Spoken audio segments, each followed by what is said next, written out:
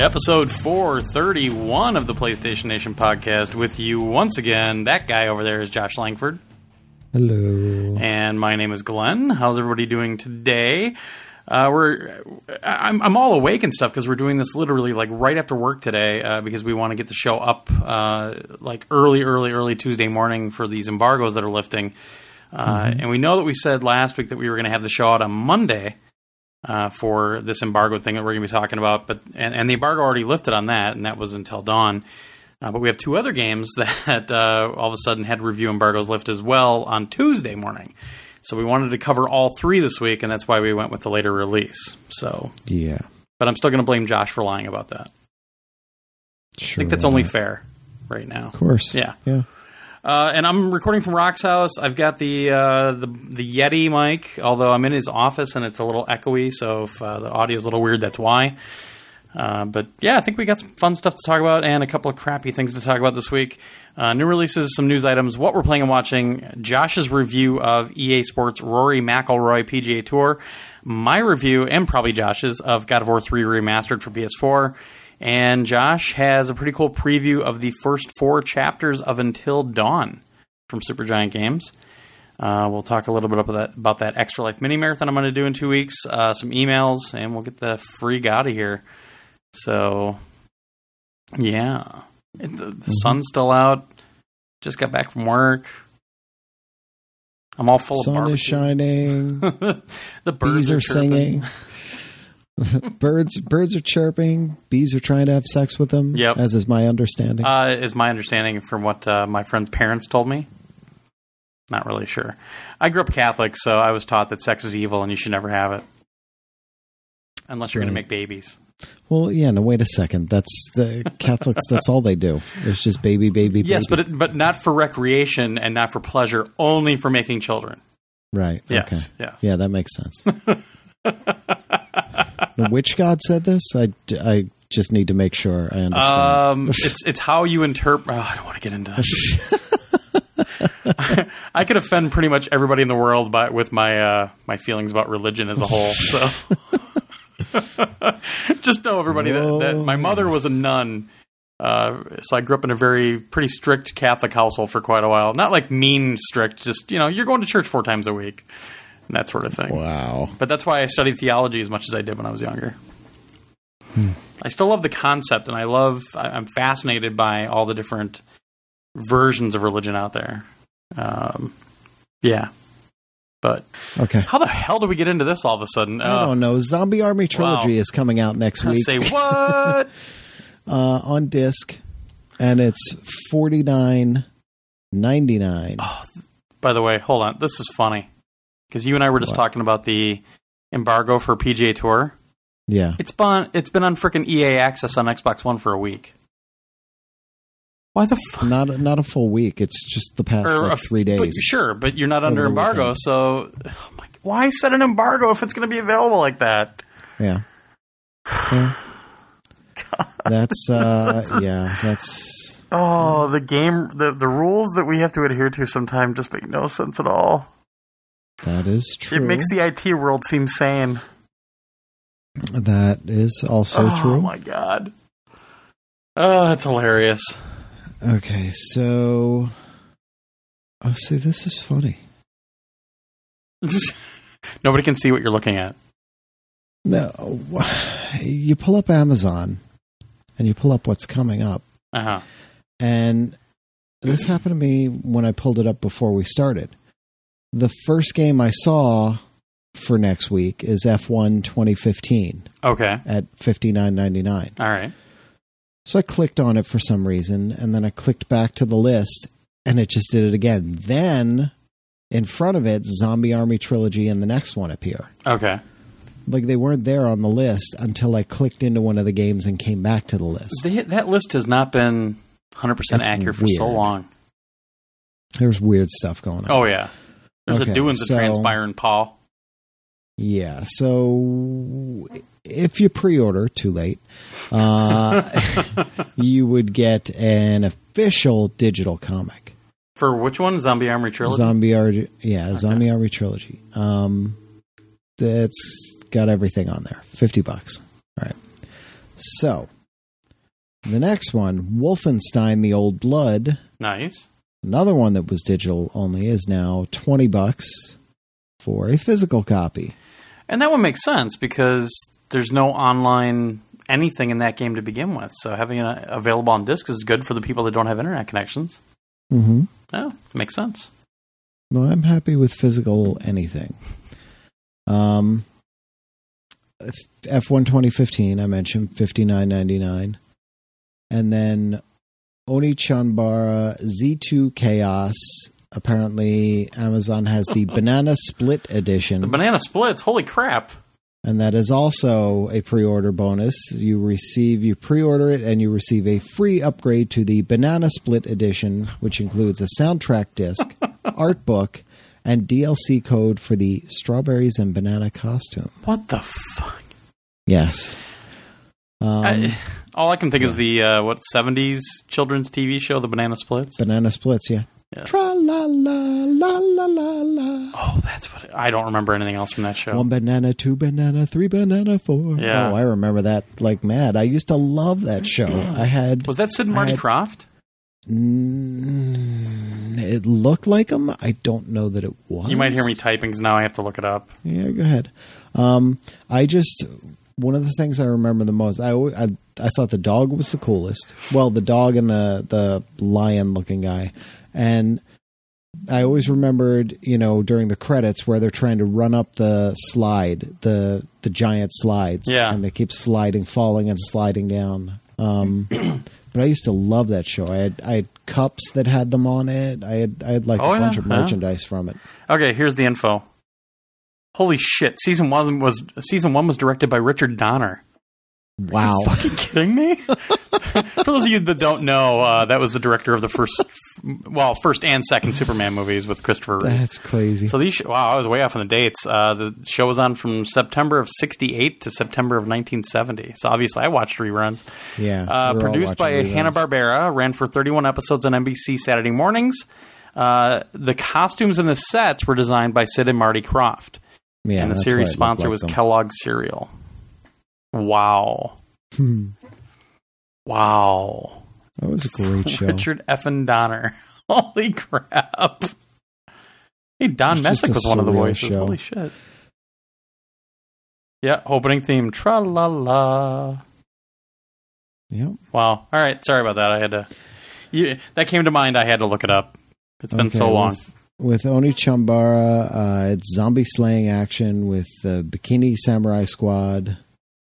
4 lovely ladies, 4 unique playing styles, tons of customization and replay options.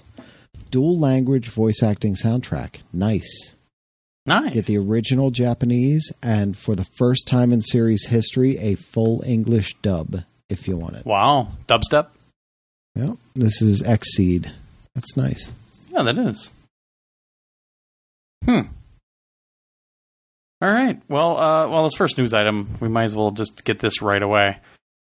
Sudden news out of Japan on Sunday that Nintendo's CEO and president Satoru Iwata suddenly passed away at age 55. I don't remember the exact thing he had, but it was a form of cancer.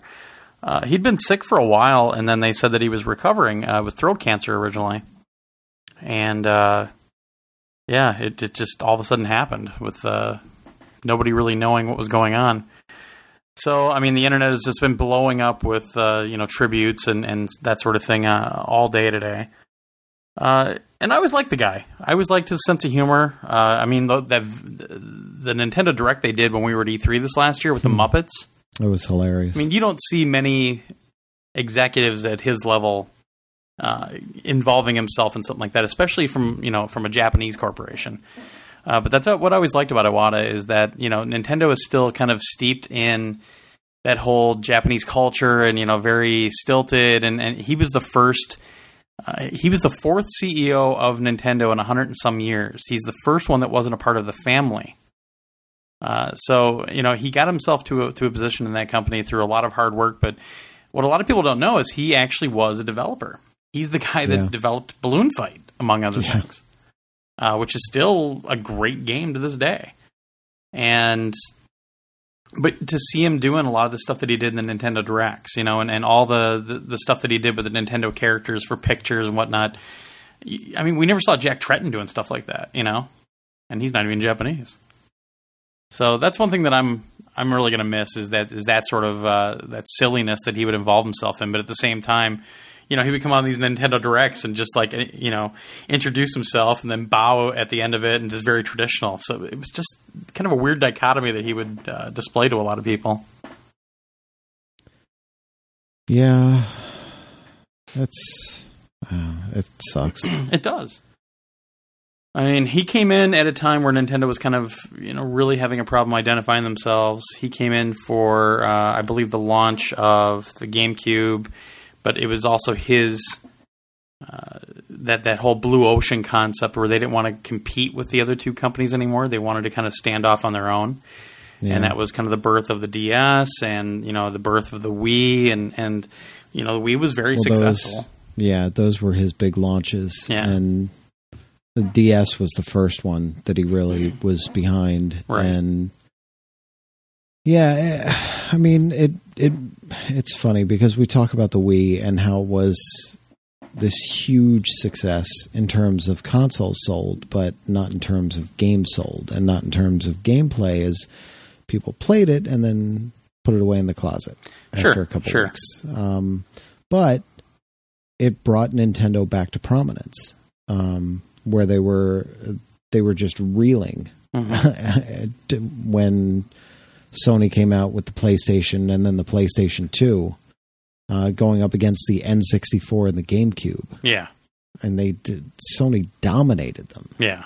And they came back and the Wii just took over the industry. And then suddenly Sony and Microsoft were playing catch up with the Kinect and the Move and, everybody was into waggles and motion controls and stuff. It's been a long time since I've waggled. Yeah,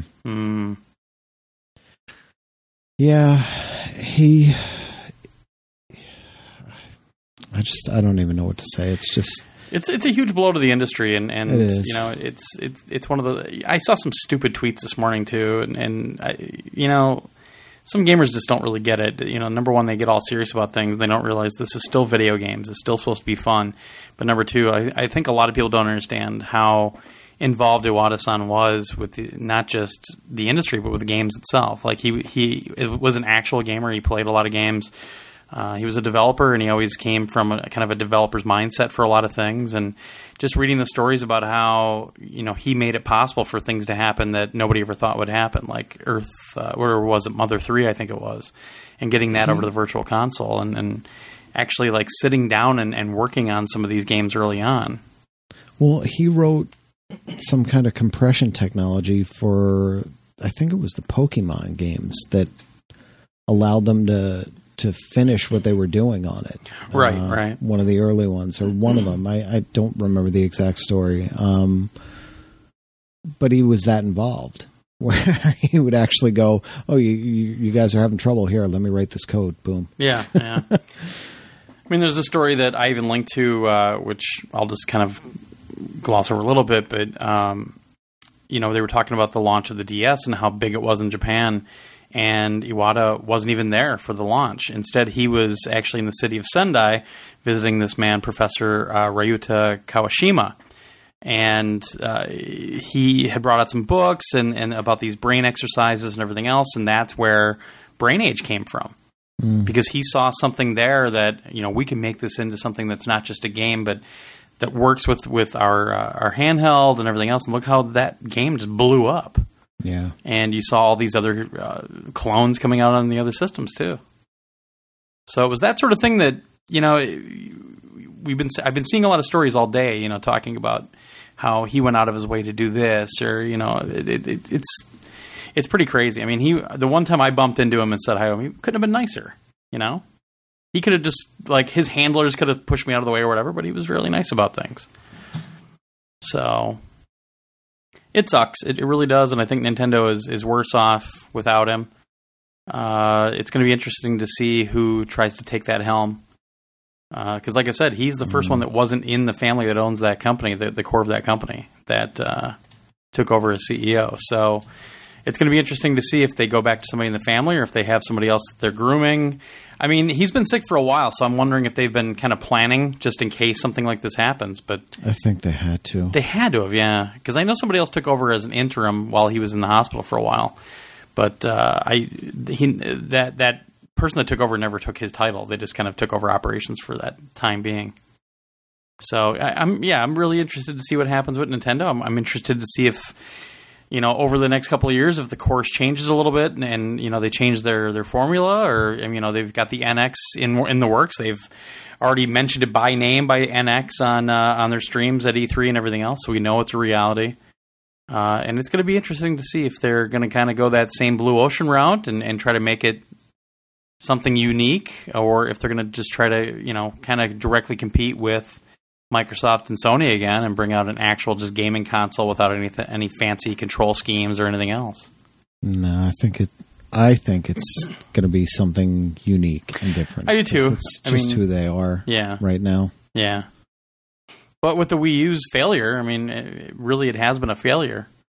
It has, but they've talked about that, and they said, I don't think they quite got it. But they, I think a lot of it was just lost in the message, as we've alluded to over and over again, with people thinking it was an add-on, people not understanding, but their take on it was it was a good concept. It was just at the wrong time where tablets were taking off and people didn't understand.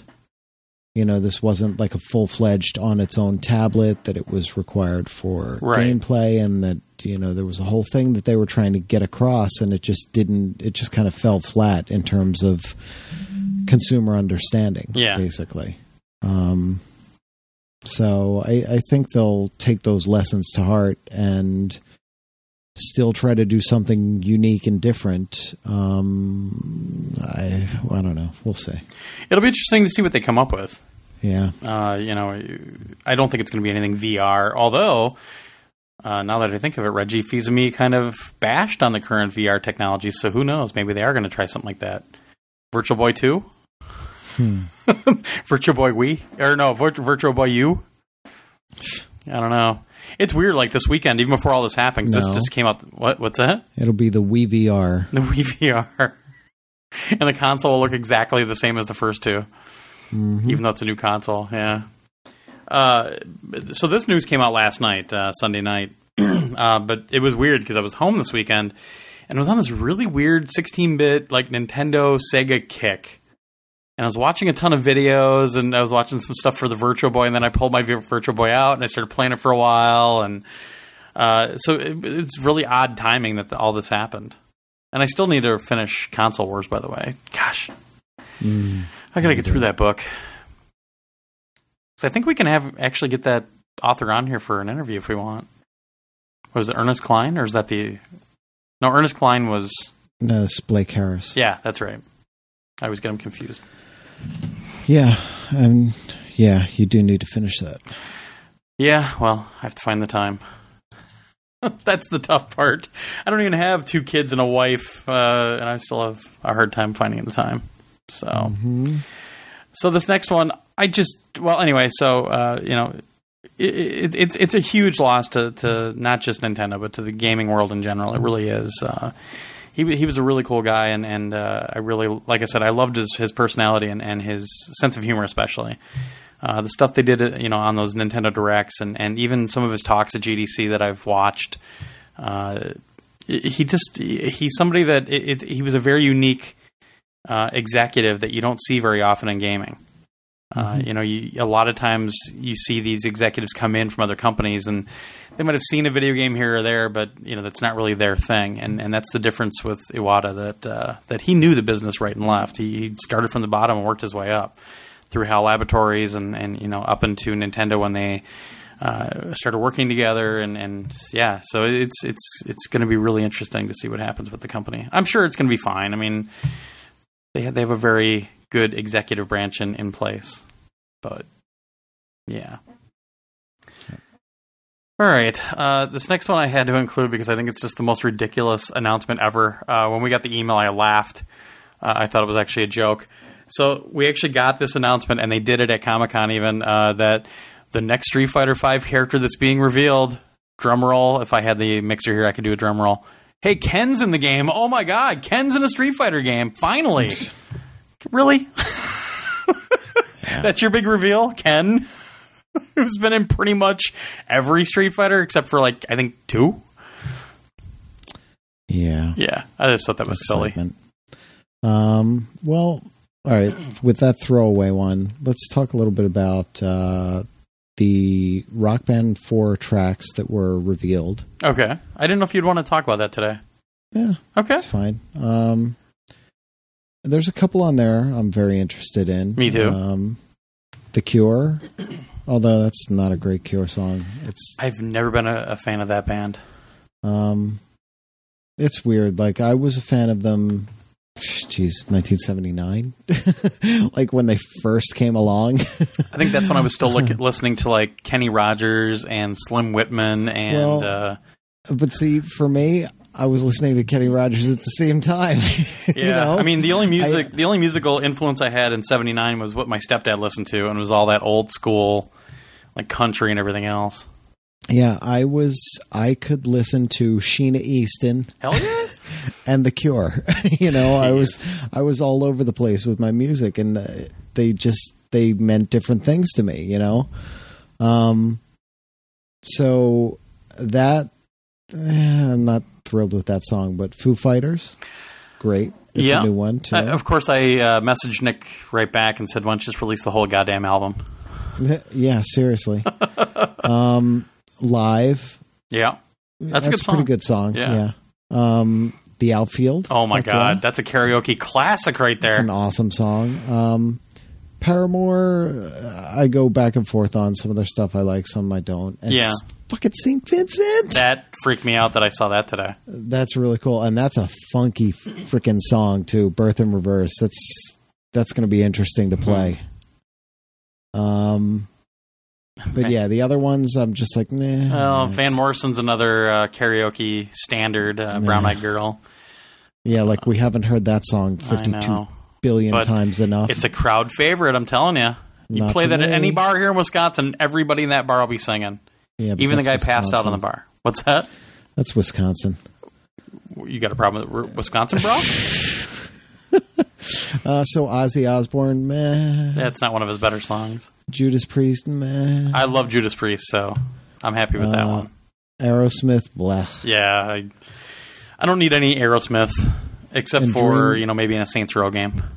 And Dream Theater, I think it's funny that they have Metropolis Part 1, The Miracle in the Sleeper, where's Part 2? So you only get one part. Yeah. Yeah. So what else? Lego Avengers. Lego Avengers. It's not a direct sequel to Marvel Superheroes. But it will cover events from Avengers and Age of Ultron. Indeed. Which is pretty cool. They will be using audio from the films. Nice. As long as they do a little bit better than Jurassic World. Yeah, as long as they don't like downsample it. And well, I mean, Avengers, the Avengers movies are a little bit newer than the first Jurassic Park, though. Although it still doesn't make any sense because I have a DTS Laserdisc that sounds fantastic of Jurassic Park. So yeah, I don't get that one. Yeah, and Stan Lee gets his own Stand-Buster armor. I can't believe how vibrant that guy is. He's like 92. Yeah, and everybody was talking about at Comic-Con how he just waltzed right in, signing autographs, saying hi to everybody. Jeez, I'm like 42 and I can't even do that. You know what though? I think that really takes a lot out of him though. He downtime, he's just down. Oh, it's got to be. When he gets in there, he's all up because Brian Johnson was talking about when they had him on Comic Book Men. Okay. And at one point, the crew was dragging their feet and just kind of dicking around. And meanwhile, Stan Lee had been there all day. And he's just propped up in a corner. Just you could see he was fading. He was like, I can't. And yeah, Brian like flipped out on the crew. Like, would you get your shit together? Because, I mean, we're just inconveniencing him, making him sit around all day. He doesn't have time for this shit. Yeah, exactly. You know? And it's great. I mean, I'm glad that he's getting the recognition. He's having fun with it, and he's making the most of it, and that's great. He's really having a blast. Yeah. And it shows. Oh, yeah, which definitely. is really cool. So. It's funny. I see people commenting all the time, like, why is Stan Lee in every freaking movie? It's in his contract. It's actually in the contract for Marvel that when they have a movie that I think it's anything Marvel, as long as it's not Fox, like the ones that Marvel don't have anymore, like Fantastic Four and that sort of thing. If it's something that Marvel is producing, it's in the contract that Stan Lee has to have the option of being in it or something like that. Mm-hmm. Yeah, I think that's hilarious. But I just love how everybody's like, hey, Stan Lee's got a part in this. Yeah, no shit. And Little Big Planet 3, The Journey Home. Indeed. Came out. Did you try it yet? That was not now. That's the stuff I tried with Sarah at E3. Oh, okay. Cool. We played a little bit together, and it's cool. It's a full set of levels and locations and stuff. And there's a lot of content in there, and it's only $5.99. Yeah, that's what I've been hearing, that it's a pretty good wealth of content. Yeah. So, very cool. Very much worth it, I think. I didn't play because I've been a little wrapped up in 3 other games this past week. So, yeah. I haven't even played Little Big Planet 3 yet. I have it on my hard drive, and I haven't even played it yet. Yeah. How crappy is that? It's good. Yeah. Oh, and the other badass thing that's going on. Badass? The New Horizons spacecraft is almost right on top of Pluto right now. It is pretty cool. And they actually put the ashes of the scientists that first discovered Pluto in the ship. Or in the thing, I tweeted that out this morning. How crazy is that? It's awesome. You tweeted that? I didn't see that. I saw it on was it Wired, I think I saw it? I don't remember where I saw it. It's because he was the first American to discover a planet. Right. And I think he died in the mid to late 90s. I think that's what it was, yeah. Somewhere around there. But it's freaking cool. It is. And how fast it's going, and the pictures we've seen already. I mean, it makes me giddy. Like this is like when we were kids, and the first Viking 76, Viking landed on Mars, which was unreal. Was that before or after V'ger? Well, it was broken, and then it only got out like 2 pictures, I think. Yeah. But then the first one that went past Jupiter, and suddenly we saw Jupiter in detail for the first time, like in the 80s, which was unreal. That was Saturn, and then we found out. I don't think it was on that first mission. It might have been on that first mission. It might have been on the second one, that Jupiter had a ring, and everybody was like, "Wait, what?" Yep, I remember that. And then out to Uranus and Neptune, and seeing the rings there, which just, it's so cool, and it's so mind-boggling. And we're finally getting to Pluto, which I remember when they were trying to get funding for this, and Congress kept trying to cut the funding for this. Desperately kept trying to cut the funding for this. How am I going to get richer if we send this spacecraft to a planet? Yeah. Explain that to me. Just the fact that they were able to get it through, the fact that they were able to get it launched and get it there, it's unreal. The distance involved, the calculations involved to get it right where it needs to be, right when it needs to be, and to get the pictures back. Yeah. I think at this point, I forget what it is. I think it's like an 18-hour, I could be wrong, like an 18-hour round trip light time from where it is right now. So we send out a message, 18 hours later it gets it. It sends a message back, and 18 hours later we get it. I thought it took longer than 18. I thought for some reason that's in my head. I don't know why. I could be wrong. Yeah, I've read so much in the last few days about a bunch of stuff that everything's confused in my head now. Yeah. I'm all confused. I don't know what to do. Oh, and well, finish the news, and then there's some other crazy. Well, there's another one that we don't have on the list that we should probably talk about, even though it's been talked about a little bit before, but it sounds like it's kind of verified now that Kojima Productions is disbanded. The Metal Gear Solid voice actor in Japan that has played Snake for a long time revealed the news in a Twitter update, and Gematsu has translated it and basically says Kojima Productions has been disbanded. It appears that the work that the team has been putting their utmost effort into is nearly complete. And then later on they're talking about basically Kojima will stay until Metal Gear Solid 5 is out, and then they're all out of Konami. And the big thing is that Konami has kind of said that they're going to focus on mobile games after this. And that might be one of the reasons, but there's been a huge power struggle between Kojima Productions and between Konami for a long time, and Konami is just pretty much throwing him away. Yeah. It's insane. So they took all of the Kojima Productions branding off of Twitter, off of the official Metal Gear Solid website, off of the LA office listing where the US studio was. Anything Metal Gear marketing wise, they've taken the Kojima Productions logo out of it. Anything they're going to re-release will not have Kojima Productions anywhere on it as well. And that's why, they say that's pretty much why that Silent Hills thing that they were going to do with Guillermo del Toro blew up as well. So, yeah.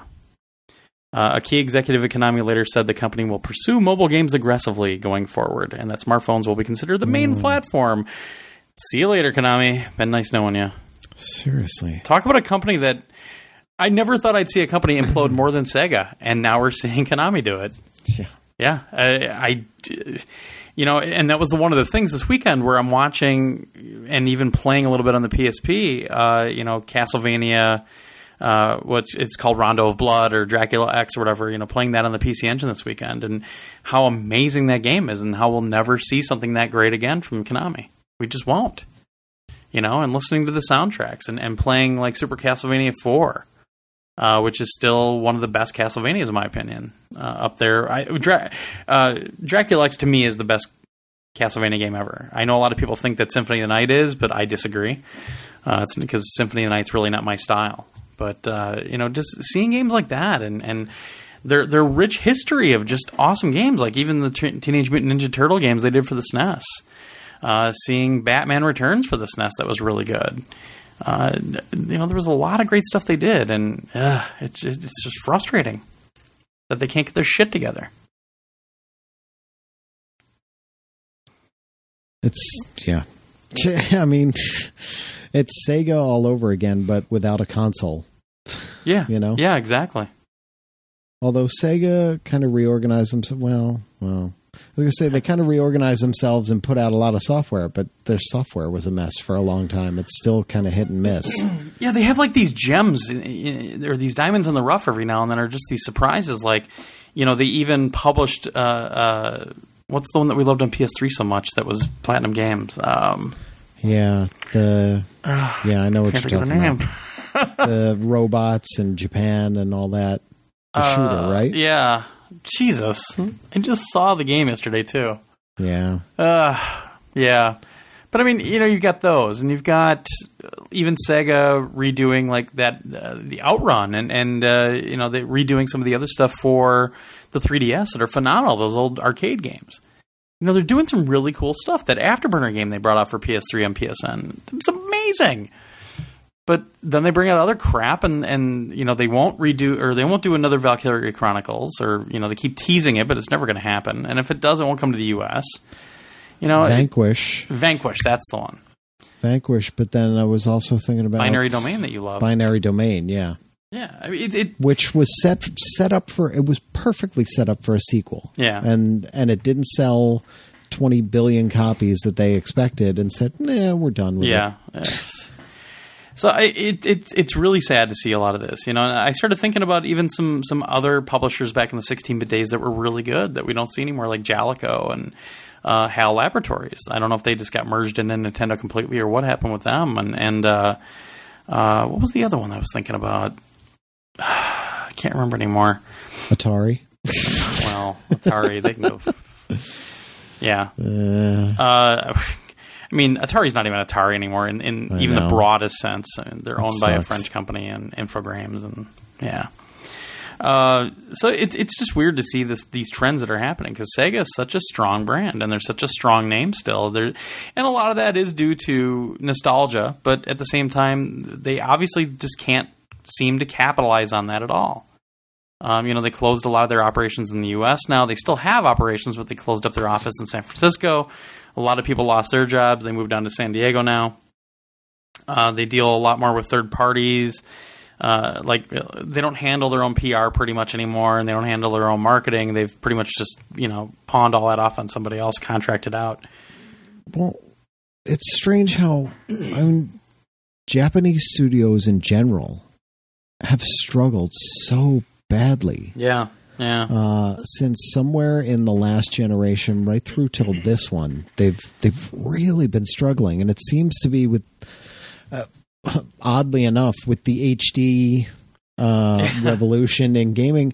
When they had HD, when I was in frickin' college, yeah, I in the 80s they had HD in Japan. I went to the American Museum of History, whatever it was, one of the Smithsonian museums in Washington, D.C. when I was in college. And you go through the technology exhibit, which was awesome. They walk you through from technology in America, basically, from the early days and punch cards and things like that, and getting all the way up through like the Enigma machine in World War II. And you walk through all these things about technology. You get to the very end, and there is a giant HD TV in front of you showing pictures of video shot around the Capitol, basically. And it was like looking out a window. It was remarkable. It was just staggering. Yeah. Every time somebody came down to visit me, I'm like, you have to come to the museum and see this thing. It's unreal. Well, and we went to look at it. It's funny because Konami also sucked up Hudson Soft, which was the major player behind the PC Engine TurboGrafx. Among other things, they're the ones that Bomberman and Bonk and everything else. And they actually made a special version of Bomberman for the TurboGrafx, not the SuperGrafx, but for the TurboGrafx that actually ran in 1080i because they had 1080i sets in Japan that long ago. Yeah. And I think it supported 10 players. Like you could have 2 TurboTaps plugged in and everything. Somehow, some way, I can't remember. They had some way of playing it in 10-player. Maybe it was on because I know the Saturn one had 10-player, but I know for a fact there was a TurboGrafx one that was like a tournament version that supported that much resolution. I've only seen video of it. I've never seen it in person or anything, and I don't even think you can get a hold of it. It's just such a crazy thing that like HD has been around that long in Japan, and Nintendo especially seems to be completely caught off guard and baffled by the whole HD and games thing. Yeah. And they struggled so bad with the Wii U because look what you even have to do in the GameCube to get HD to work. Like you have to hold down a button when you boot up the system just to get it 480p working. To get 480p, yeah. Yeah. It is. It's really crazy how it's almost like the 4K generation now, though, because these new consoles are never going to support 4K for gaming. They're just not, and really they don't need to. But all these 4K displays are coming out. You can buy a bunch of them at less than $1,000. They're really cheap already. But there's no source material, and I think that's part of the problem is that side of technology ramps up so quickly that the content providers aren't ready for it. Even like Charter, when they offer this ridiculous speed internet, but then you find out that the setup fee is $300, And that's mainly to make people shy away from doing it because they're really not ready for it. But they announce these platforms so that they can stay competitive in the marketplace. But all the other companies, I mean, EA had a rocky start on the PS3. Oh, yeah. But for the most part, companies latched onto it pretty quick and got a handle on it, and they were putting out new and unique games, and everything was in HD for the most part, 720 or so. Yeah, or so. But, you know, they at least had some sort of handle on it, and they were able to make cool, interesting, unique games, and they were able to take all their old staples and HDify them and things like that. And Japan seems to be completely baffled in terms of games, in terms of everything. Like, all these studios are struggling so hard over there. Oh, yeah. It's crazy. I'm just wondering if part of it is kind of the work ethic over there, and you know, I think the extreme look is The Last Guardian. You know, they work on projects a much different way, I think, than Western developers do. Where a lot of times it's more about the content and, you know, the whole world surrounding it. And you don't see frickin' Call of Duty being made over in Japan. You know, it's very different concepts that you get out of the different regions. But yeah, I mean, it sucks. I mean, a lot of the developers I loved back in the day are gone, or they're just not what they used to be. Yeah. I mean, I was never the biggest fan of Sega in terms of the Genesis, but Sega made some of the best arcade games ever, and some of the most innovative arcade games ever. I mean, frickin' G-Lock. That if they had the deluxe one in your arcade, that thing went a full 360 degrees. I mean, you would strap yourself in. It was an airplane game or a jet flying game, and it would literally flip you 360 degrees. You never saw that from arcade manufacturers, from anybody. Yeah. So it's just weird. It's, you know, you read some of the stuff in Console Wars even, and just how they mismanage themselves, partly because of the culture in Japan and how you run business in Japan.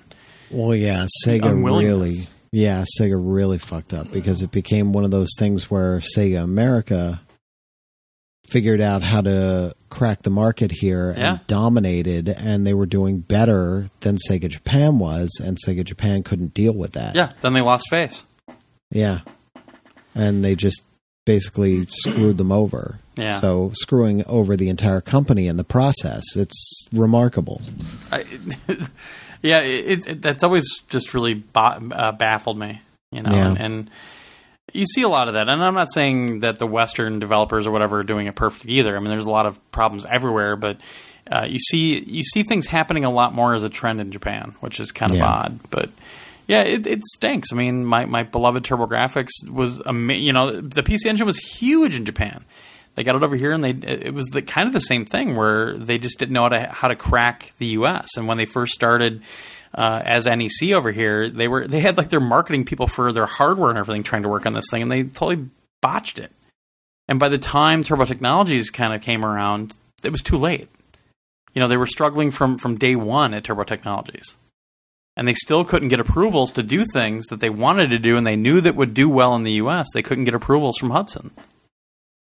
So it's the same mindset, you know, which I always gave John from Turbo Technologies. Everybody knows him as Johnny Turbo. I always gave him shit because he went to Sega after he left Turbo Technologies. He worked on Star Wars Arcade 32X, among other things. And when I saw him at CES that year when they were showing it, I was giving him a shit. Like, so you just went from one company to another that acts exactly the same. And he goes, well, the 32X is more of a Sega US thing, so it's a little bit different. And he goes, but yeah, it's kind of the same. So the 32X was actually Sega Japan, and they forced it on them, because when the guys in the US first saw it, they were like, "Oh, fuck this! Oh, that's right. We bring this out here, we're going to get killed." Yes and no. Yes, that happened, but then, from what my understanding was, Sega US kind of took the reins with the 32X once it was forced upon them, and they tried to market it really hard, and then all of a sudden they thought the Saturn was happening. Like, wait a second. Yeah. Well, that was the thing. They knew that the Saturn was coming, and they knew all this was going to happen. That's why they were like, no fucking way, we're not doing this. But they got to a point where they didn't have a choice, and they're like, well, if we're going to do it, we have to go down swinging, basically. Yeah. That was just a mess. Yeah. All right. Wow, Ray Gutierrez is leaving Sony. Onward. Onward and upward. Last one. You want to do it or you want me to do it? Nah, I don't care about it.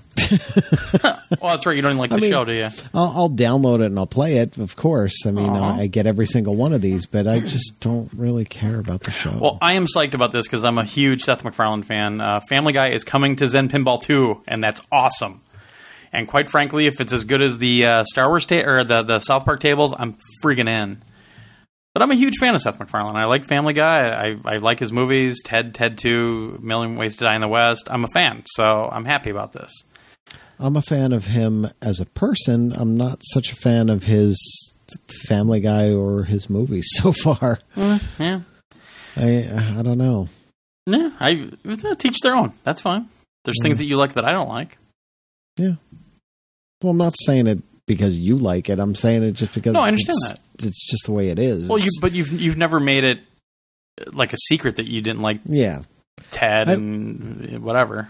And there was the whole thing. Like I watched Family Guy. I hated it at first. I watched it and enjoyed it for maybe a season or so. And then I just got to a point where I was watching it just out of habit. I'm like, well, I just keep watching it. I watched it the other night. Yeah. I don't know why. I watched it because the premise got me. Like they got into an accident.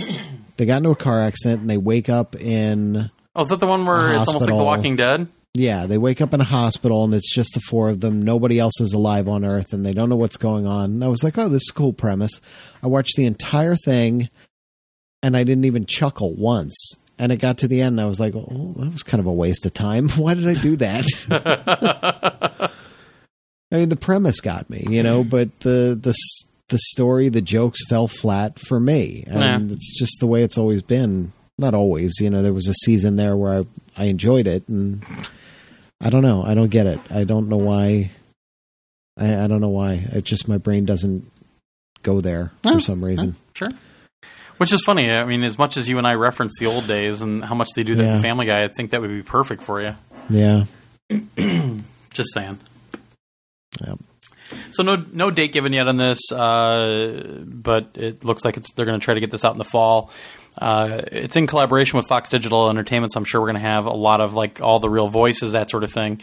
And like I said, if it's like the South Park tables, man, I'm totally in. I think it's going to be awesome. So kind of wish they could do the Stern table because the Stern table's really good. Even that little mini Stewie pinball table up on the corner. So, but very happy. I am, at least. So, cool. Yeah. All right, what we're playing and stuff. Mm-hmm. You want to start? Sure. All right. So I played the crap out of Until Dawn. Sure. First 4 chapters. God of War 3 Remastered. Uh-huh. And Rory McIlroy PGA Tour. EA Sports Rory McIlroy PGA Tour. By the way, apparently the name. Yeah, no date. So, gosh, their naming schema is just nuts. Yeah. By the way, he is not going to be in the British Open, it sounds like. So he messed up his ankle that bad. Interesting. So I'll talk about all 3 of those after the break. Indeed. I did play a little bit more Lego Jurassic World. Okay. Because I really enjoy it. I took... Now I'm getting crazy. Last weekend, I took... I unplugged the Vita TV. Okay. Because I was like, all right, I know Mason is going to want to play Disney Infinity.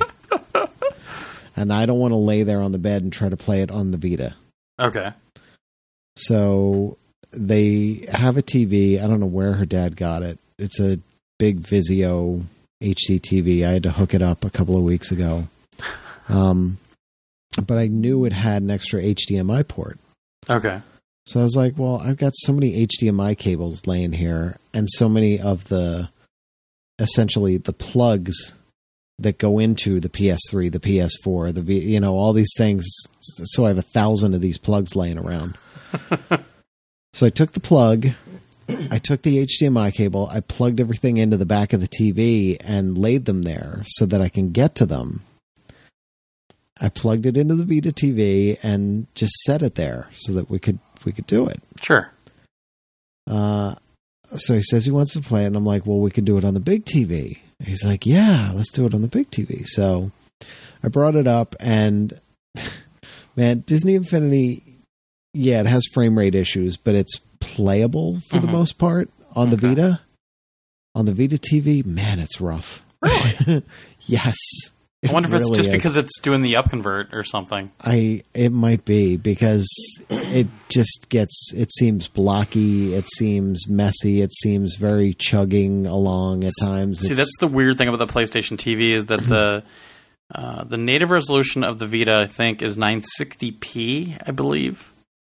But the PlayStation TV, you can either run at 720p or 1080i. So, because no TVs really have a native resolution of 960p. Yeah. So it's got a scaler inside of there, but I've never seen it affect performance.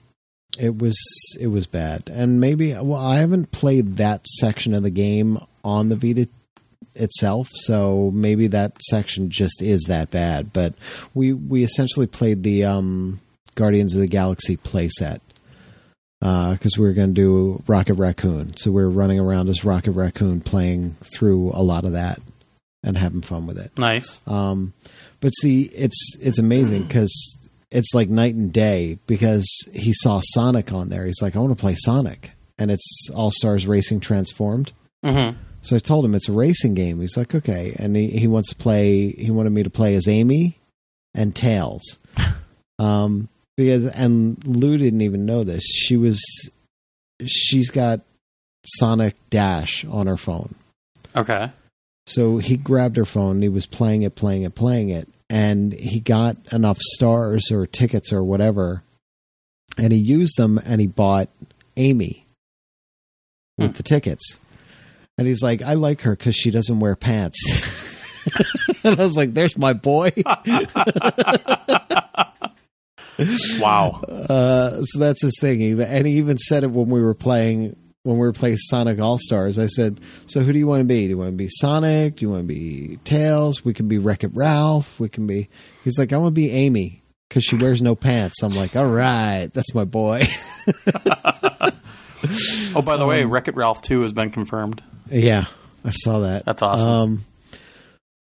But the crazy thing is that looks awesome. And plays really well on Vita TV. So we played that for a while. You know, we played through. I apparently didn't even have a memory card in there.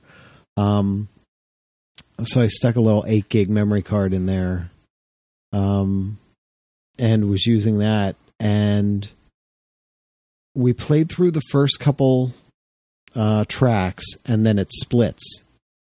And you can do this track or this track. Oh, yeah. So I was like, which one? He's like, go do this one. Then we do that. And he's like, go do that one. And then we got to the Sonic one where it's the casino level. Yeah. And he loved that. He was like, wow, look at everything that's spinning. And yeah, he was really enjoying that one. Nice. So we played that for a long time. He was having a lot of fun with it. And that's all I really played. Last week, I forgot to mention, I finally sat down and read because I finished whatever book I was reading, and I was like, oh, this has been sitting on my iPad for months now, and I haven't touched it. The Martian, which is, actually, they're making it into a movie with Matt Damon. Matt Damon. And I like all Matt those Damon. guys. Yeah. He's cool, and actually, he'll be really good for that part. So, which one's The Martian? I think I might have seen the whole movie thing, and that might be where I'm getting it from. I think it's Andy Weir. Okay, I might be wrong. I think that's who wrote. Yeah, Andy Weir. It's staggeringly good because it's about an astronaut on a Mars mission. The second Mars mission of 4 that are supposed to be going. And 2 days into the mission, this massive windstorm is about to hit. And while the base itself should be able to withstand it. They're afraid the lander might tip. Sure. So it comes upon them quicker than they thought. Like NASA had warned them, and they're like, okay, and they're getting their shit together, and then all of a sudden they're like, oh shit, it's on us. Yeah. So they're trying to get to the lander, and as they're going, one of the antennas breaks free and pierces his spacesuit, and his vitals just drop and go dead. Right. Instantly, because he loses all the air and everything, and he disappears in the windstorm. He gets blown away. And they're like, fuck. And they're looking at his vitals. And does it actually say that in the book? Fuck. Chapter 4. So they make the horrible choice to just go. They're like, he's gone. There's nothing we can do. We can't find the body at this point. It's, and the ship is about to tip over. So they get the last person in the ship and they take off. And that's it. They're on their way back to Earth. This person, she's looking at the photos that are coming back because there's still all these orbiters going around taking pictures of everything, and she's looking just to see the damage because they're trying to assess, for the next mission, can we still do this? Can we take some stuff that's there somehow and maybe use it to our advantage? And as she's looking at it, she realizes things have moved and things are different, and she's like, holy shit, he's still alive. Yeah. And they have no way to contact him. They have no way to talk to him because there's no antenna. all the communication equipment was on the lander, which is gone. He's like 1,300 kilometers from the next landing site, Site 3. And they're like, he's going to run out, and it's not going to be there for like another 3 years or something. Yeah. Like, so he's going to run out of food. He's going to run out of, he probably has enough oxygen because of the way this whole thing works, but he's dead. What are we going to do? And we can't even communicate with him. He doesn't even know we're watching him. But it goes from there. And the coolest thing about the book and the movie, I hope the movie really captures all this.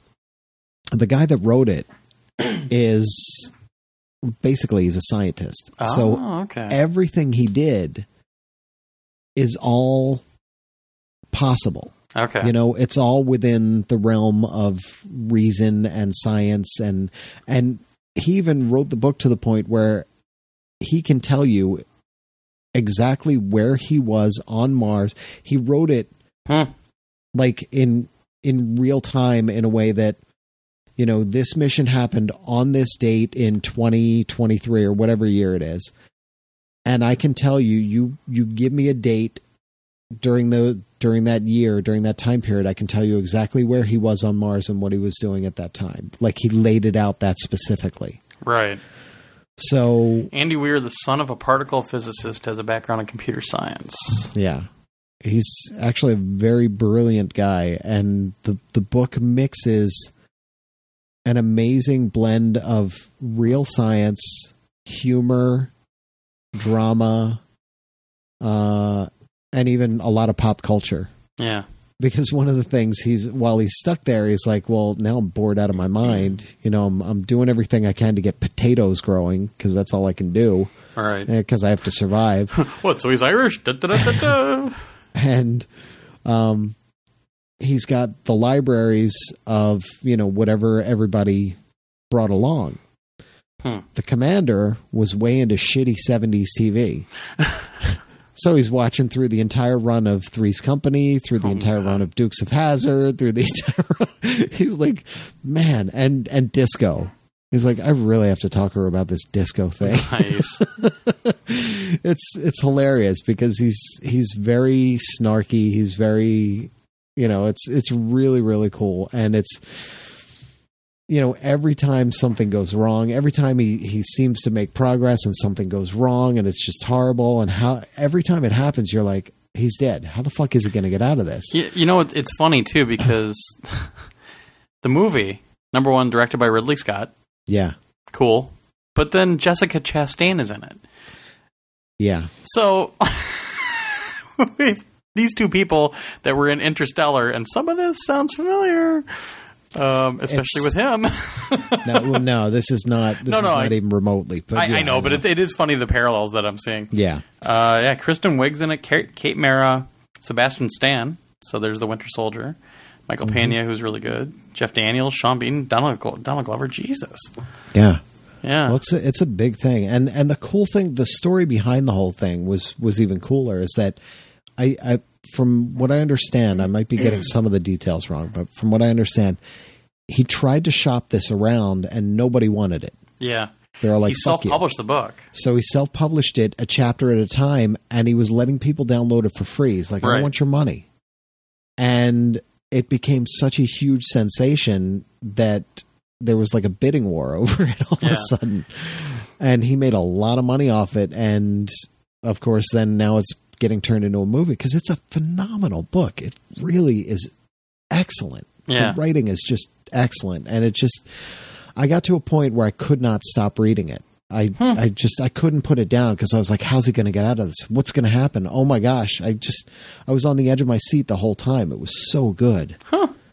So I meant to talk about it last week, completely forgot, but it's awesome. If you guys haven't read it, you really should. And it's only $6 on Kindle.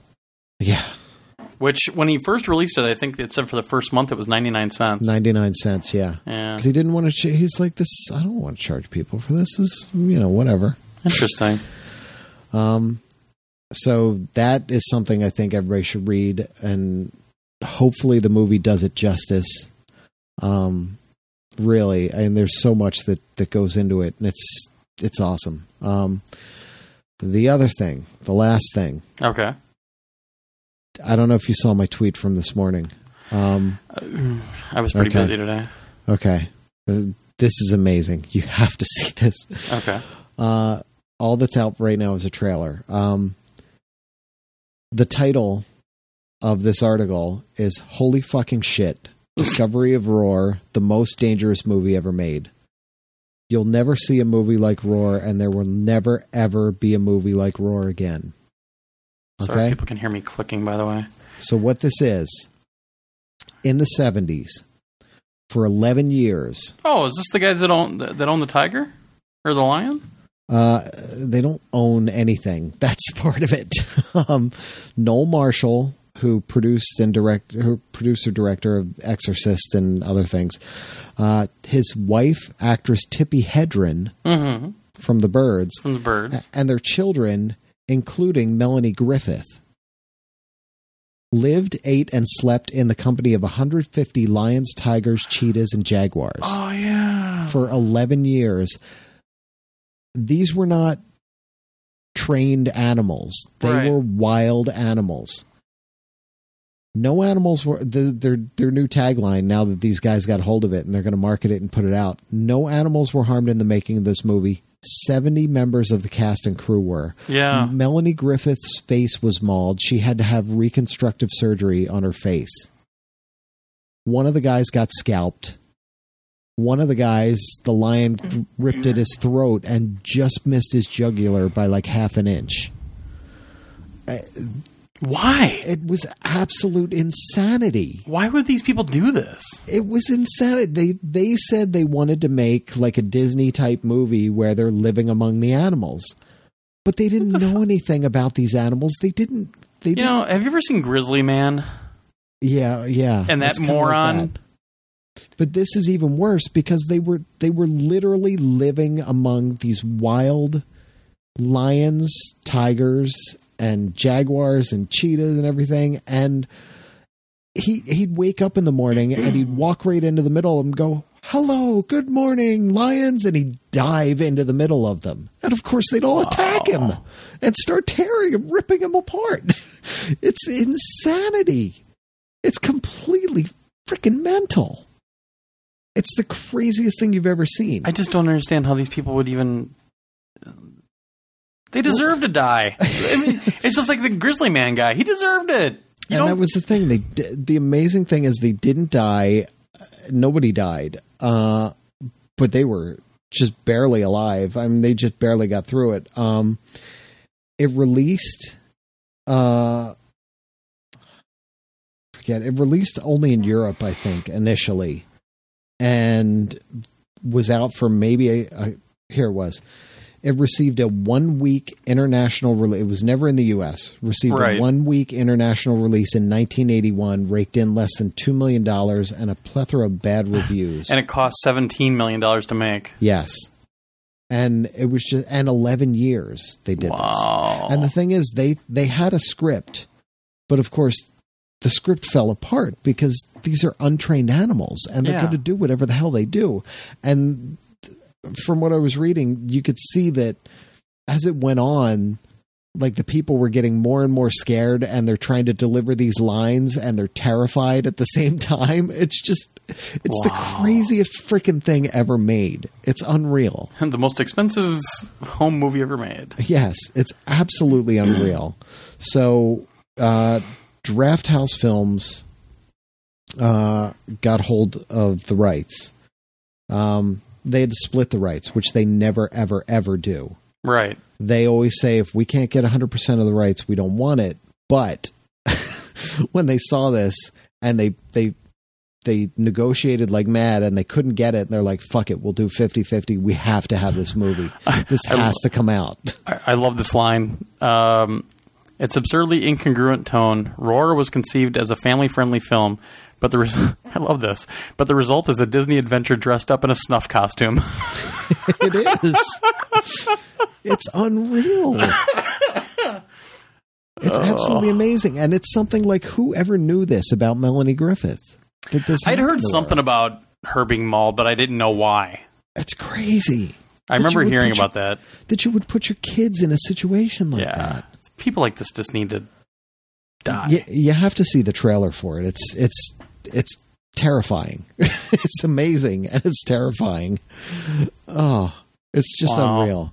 So this is coming. I was telling our marketing guy, the guy that wrote movies at Aflac, who still is. He was telling me like 2 script ideas he had, and he went through the whole story with me, and I was like, oh my gosh, that. Okay, so Adam Sandler goes to the beach. No, not like that. He does a lot of horror stuff, and he laid this whole thing out, and I was like, oh my gosh, that's really. He's like, nobody's ever done that before. I'm like, you know what, you're right. That's a really good idea. Type. Patent pending. Yeah, I was like, so he's got 2 ideas that he's working on right now. But I started to tell him about this, and he's like, I have to see this movie. I'm like, I know, right? Like, it's insane. That is nuts. Yeah. I just don't understand how, number one, you would put your children in harm's way like that. And number 2, somebody allowed it to happen. Like, how do you not just take the kids out of there? Because this was done in Africa. Fucking Hollywood. They moved to Africa and did this whole thing. Okay. That's why. Well, anything happens in Africa. And here it is. It was totally normal to them in the same way that someone's got a couple of cats, said Shapiro. God. And it began as an effort to raise awareness about the conservation of big cats. And it evolved, or rather devolved, into a frenzied turf war that pit man against beast. Yeah. These people don't realize that they're these cats' food. This is not the way to talk about conservation because you're in their way. Well, and this is the best. Unlike, say, the set of Jaws, the crew was not in cages. They were holding cameras and boom mics, getting caught up in the action, and being attacked. Yeah, those people are idiots, too. Jan DeBont was one of them. He was the director of photography. Yeah. Jesus. What is wrong with people? He's who got scalped, and he had 220 stitches. Wow. It's fucking crazy. It's completely crazy. Some people just... God. They just deserve what's coming to them. They really do. I mean, you screw with fate like that, something's going to happen.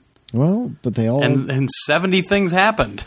They all got out alive, which is unreal. I mean, it's amazing that nobody was killed, considering everything that happened. Well, they said one of the guys got bitten in the neck, and the bite was an inch away from his jugular. He would have died instantly. Yeah, that's what I was mentioning earlier. God. So the thing, this whole thing came out because one of the sons was trying to sell it online. Right.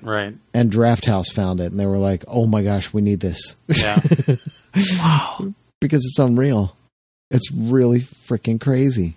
I don't know if I want to see it. I'll have to watch the trailer. Well, I mean, it's stuff like that. You're just like, why? It's terrifying. Yeah. I mean, I watched Faces of Death like every other kid in high school back in the day, but... Which felt very fake. It did.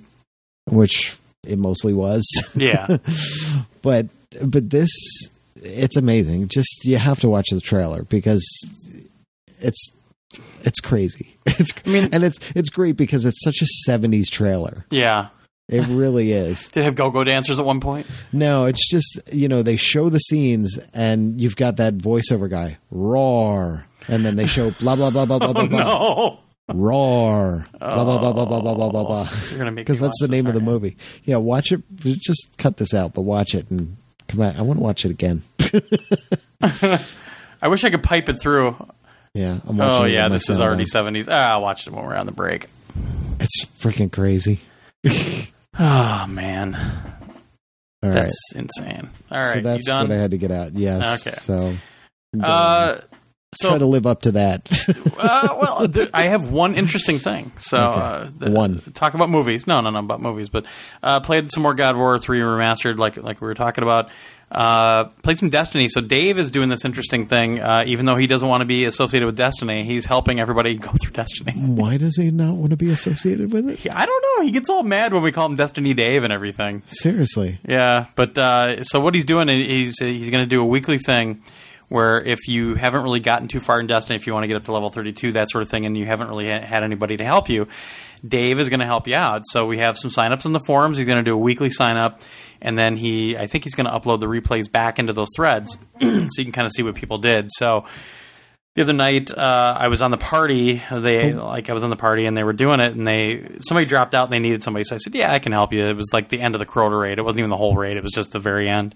Is this a scheduled night, or can it be any night? I think it's going to be every Tuesday. But check the forums. I don't know if it's because he works retail, so he can't do it like every time at the same time. Yeah. But he's going to put the forums thread up like right away so that people can sign up for it and ask for help.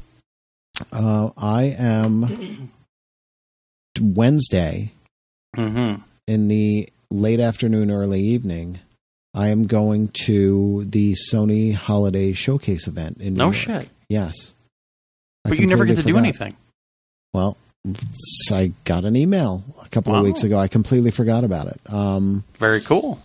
But yeah, I have to see. But it's everything.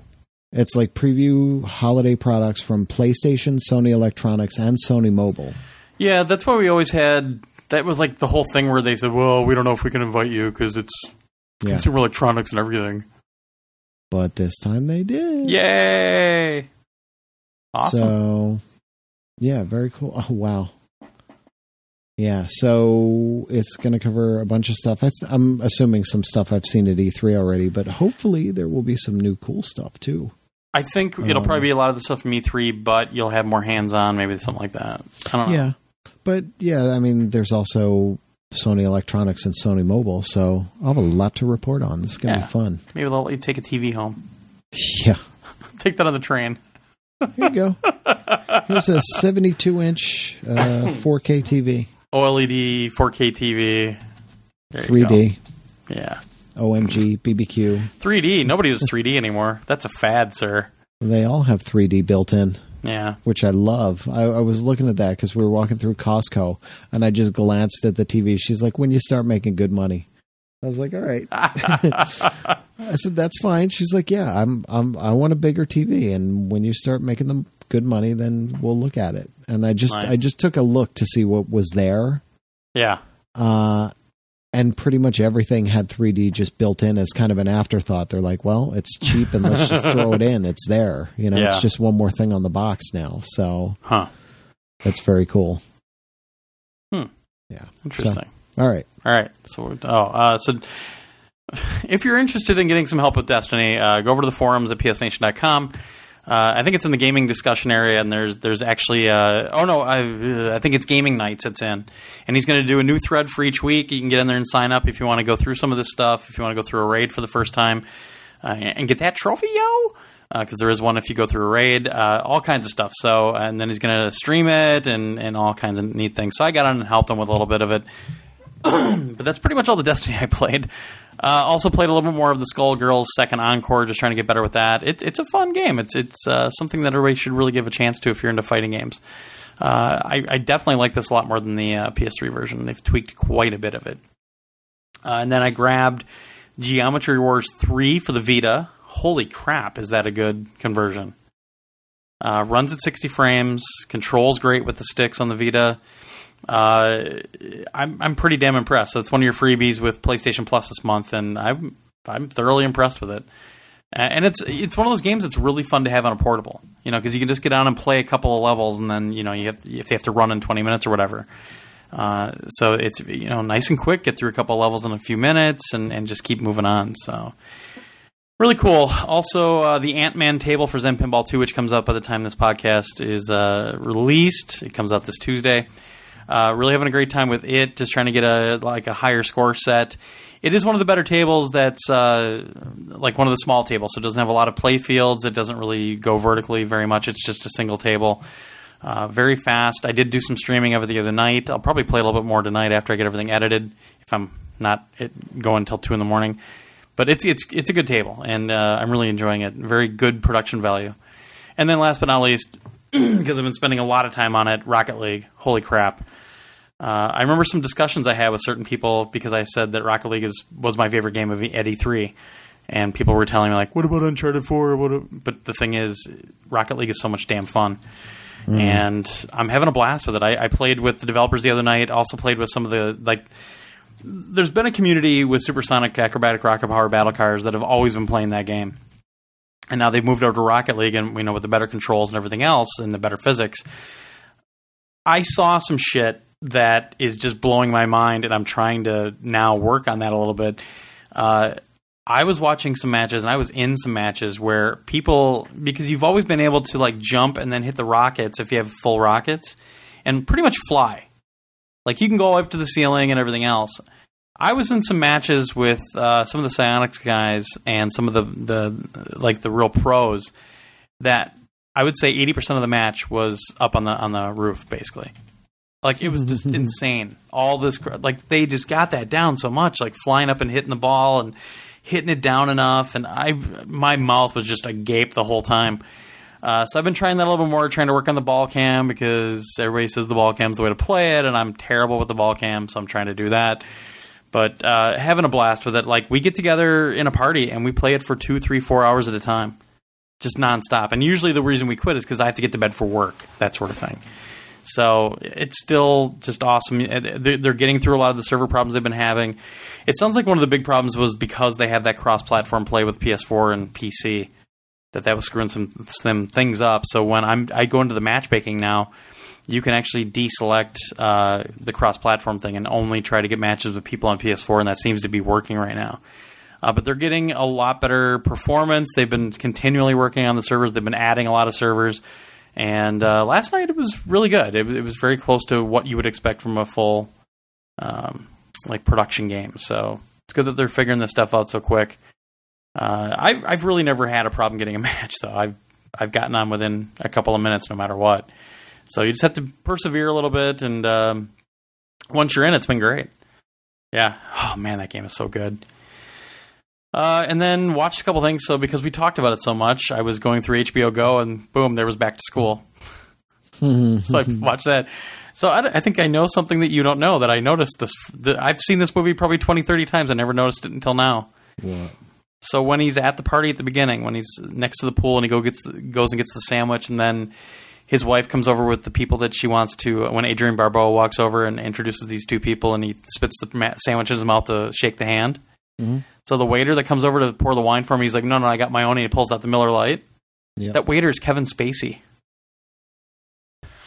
Is it? Yes. I looked it up afterwards, because I'm like, wait, is that Kevin Spacey? That's funny. I couldn't believe it. Kevin Spacey's in frickin' Back to School. And it was weird, because I watched that, and then I started listening. I have a couple of Rodney Dangerfield albums, and I was listening to those while I was working, and got into a real Rodney Dangerfield zone on Sunday. So I actually watched Meet Wally Sparks as well, which isn't the best one of his, but it's still funny. He's Rodney. So it was fun to watch that. And then also on HBO Go, because I was just on this tear on Saturday, I watched a movie I haven't seen before. I didn't expect much from it, but I still watched it. A movie called Ride Along with Ice Cube and Kevin Hart, where Kevin Hart wants to get Ice Cube's approval because he's going to marry his sister and everything, and Ice Cube's like this real hard cop. Better than I expected. And actually there's a great, not really cameo, but this guy that appears later in the movie, you're like, holy shit. There was some good stuff in it, though. I mean, a lot of it you can kind of tell was improv a little bit, but it's fun. It's worth a watch. I wouldn't buy it on Blu-ray or nothing, but it's worth a watch. And then I got kind of interested because Showtime is up on PlayStation Vue, but it's also available on Hulu or on Hulu Plus. So screwing around. Showtime, the channel show. Remember when we were at E3, they announced 3 channels would be available a la carte. Yeah, but you're saying the channel is available on Hulu Plus? Yeah, they just added it to Hulu Plus. But you have to pay extra for it. All right. Okay, so I get into PlayStation Vue. I'm like, I wonder if I can, since it's a la carte, I wonder if I can actually use it because Showtime isn't tied to any zip code. Mm-hmm. So I got in. It was selectable. I pulled it up, and then it asked for some profile information. So it asked like my age group and if I was male or female. And then I said, I don't know. And then it asked for a zip code. But the funny thing was, the zip code was already filled in. But I changed it to my zip code. When I hit next, it said, well, this isn't available in your area. I'm like, what? So I pulled back, and then I went through it again, and I left the area code, or the zip code. Did I say area code before zip code, I mean? Yeah. I left the zip code that was already pre-entered in there, and it worked. So you get a 7-day trial with this Showtime thing on Vue. And it's like you're watching on cable. You have 3 different Showtime channels. You have East, West, and I don't remember what the other one is. So you're just watching the live programming, but then there's, you can go in and choose any of the shows you want to watch too. And they're available right away and all that. So the problem was I went through their movie selection, and this month's movie selection sucks. Mm-hmm. So it's really easy in Vue to cancel stuff. I went in and canceled it right away because I didn't want to get charged in 7 days. Because then I started thinking about it, and I haven't looked at it on Hulu yet, but it seems to me that I would rather have it on Hulu personally because I wouldn't be tied to just a PlayStation to watch it. I could watch it on my phone. I could watch it on my tablet. I could watch it on my Chromecast. Mm-hmm. So I said, if I'm going to do this, I'm going to do it on Hulu, but I'm going to wait until next month to see where the movie selections pop up. Luckily, I'm staying with Rock, and he's got Showtime, so I can watch Ray Donovan over here. I don't have to get Showtime on Hulu Plus to watch Ray Donovan. So, because that show just started last night again, and I love that show to death. So, but it was interesting that Vue actually worked even here up in BFE, Wisconsin. So if you're thinking about it, just leave that zip code in there when you're ordering it, and you do get a 7-day free trial. It's very easy to do. It's really interesting. Like you'll pull everything up, and it'll say, "Here's your packages available," and Showtime's the only thing that was available for me. But I selected it, went through the process, and boom! It was up and running like in a snap. So just download the Vue viewer and go through the process if you're interested. Because Showtime does have some cool shows. Yeah, I was pretty impressed by that. And then I figured we might want to talk a little bit about a couple things that came out of Comic-Con. Did you get to see any of the trailers? I typically don't watch trailers. Okay. I try not to. It depends on what the movie is. I did watch the Batman Superman one. Yeah. I liked it. A lot more action. Yeah. I think Ben Affleck looked good. It was cool seeing him basically mixed into the last Superman movie. Well, yeah. Essentially, that's what was going on, and that helped turn him. You could see it. I liked it. Again, you got to remember, I'm a big fan of the source material, so that's all I know contrived. Well, I get it. I get it. It's a movie, I'm sure they're going to do stuff in The Martian, the movie for The Martian, that I'm not going to like because it didn't follow the book, but it's its own separate thing now. So,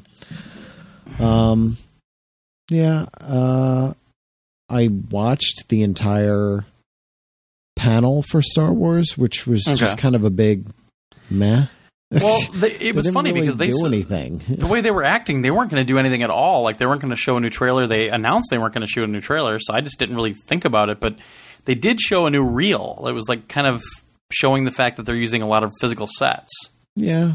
And I'll be honest, I teared up. Like, to see how much love Abrams and the crew have for making right by this series, it hit me.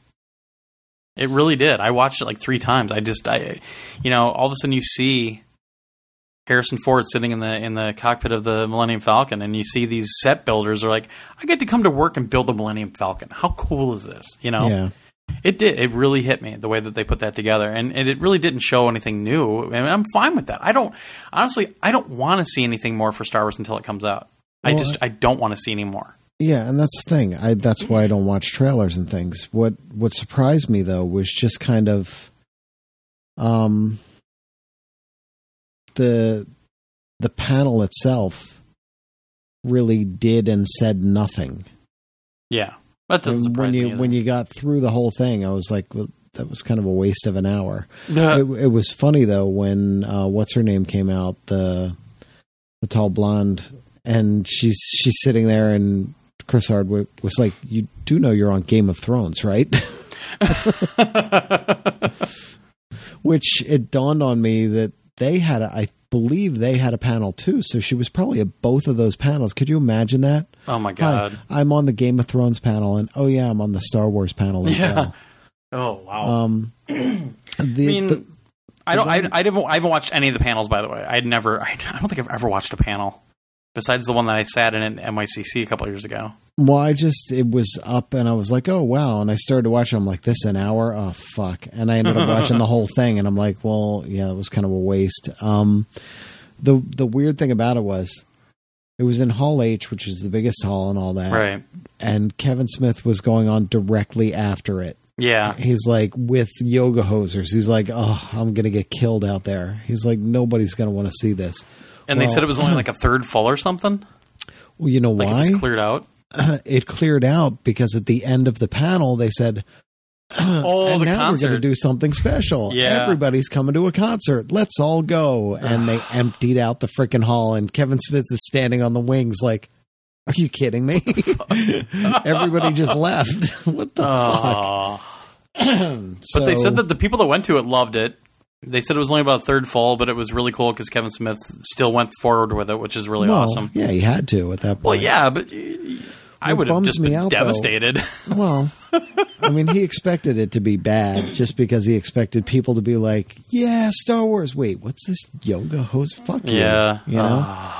But what bums me out is he didn't put that trailer up online. Like, trailers were up for everything everywhere, and Yoga Hosers was not. That's the thing, though, and that's one of my complaints, and a lot of people complaining about what happens at SDCC, and that is, especially DC. They only show these trailers at San Diego Comic-Con. Well, guess what? A lot of people can't go to it because, number one, it's already sold out.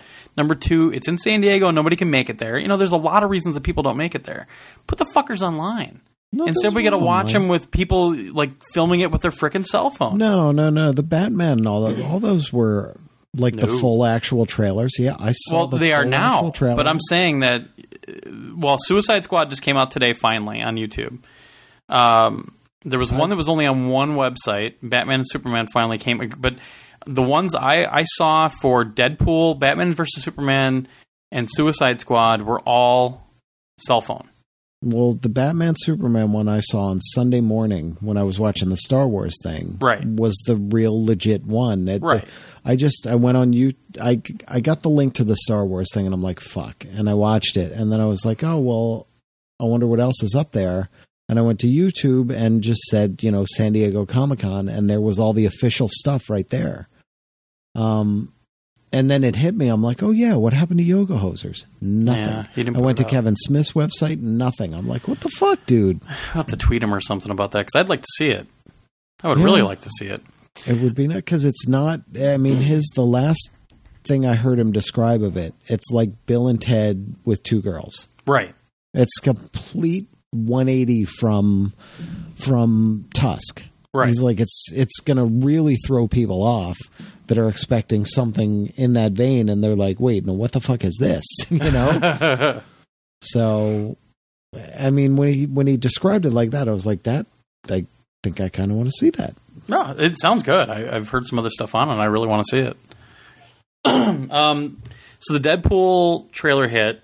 I don't think it's actually hit though. That's one that I saw with the cell phone thing, but oh no, it did. It finally came out this morning, I think. Ryan Reynolds playing the character again, but obviously he can talk this time. Takes a big shot at Green Lantern when they're trying to fix him, quote unquote. He's like, "Please don't make the costume green or animated." It looks cool. I mean, I don't really know a lot about the character because I only ever read Batman, but I know enough about it that, you know, he's always a smart ass and everything else, and it looks good. It looks like it's a labor of love, and it looks like, you know, Ryan Reynolds is obviously a fan of the character, and it's coming through. So it looks good. I definitely want to see that. Suicide Squad, I don't know the characters that well. The biggest thing I know of Suicide Squad, honestly, is what they've done in Arrow so far.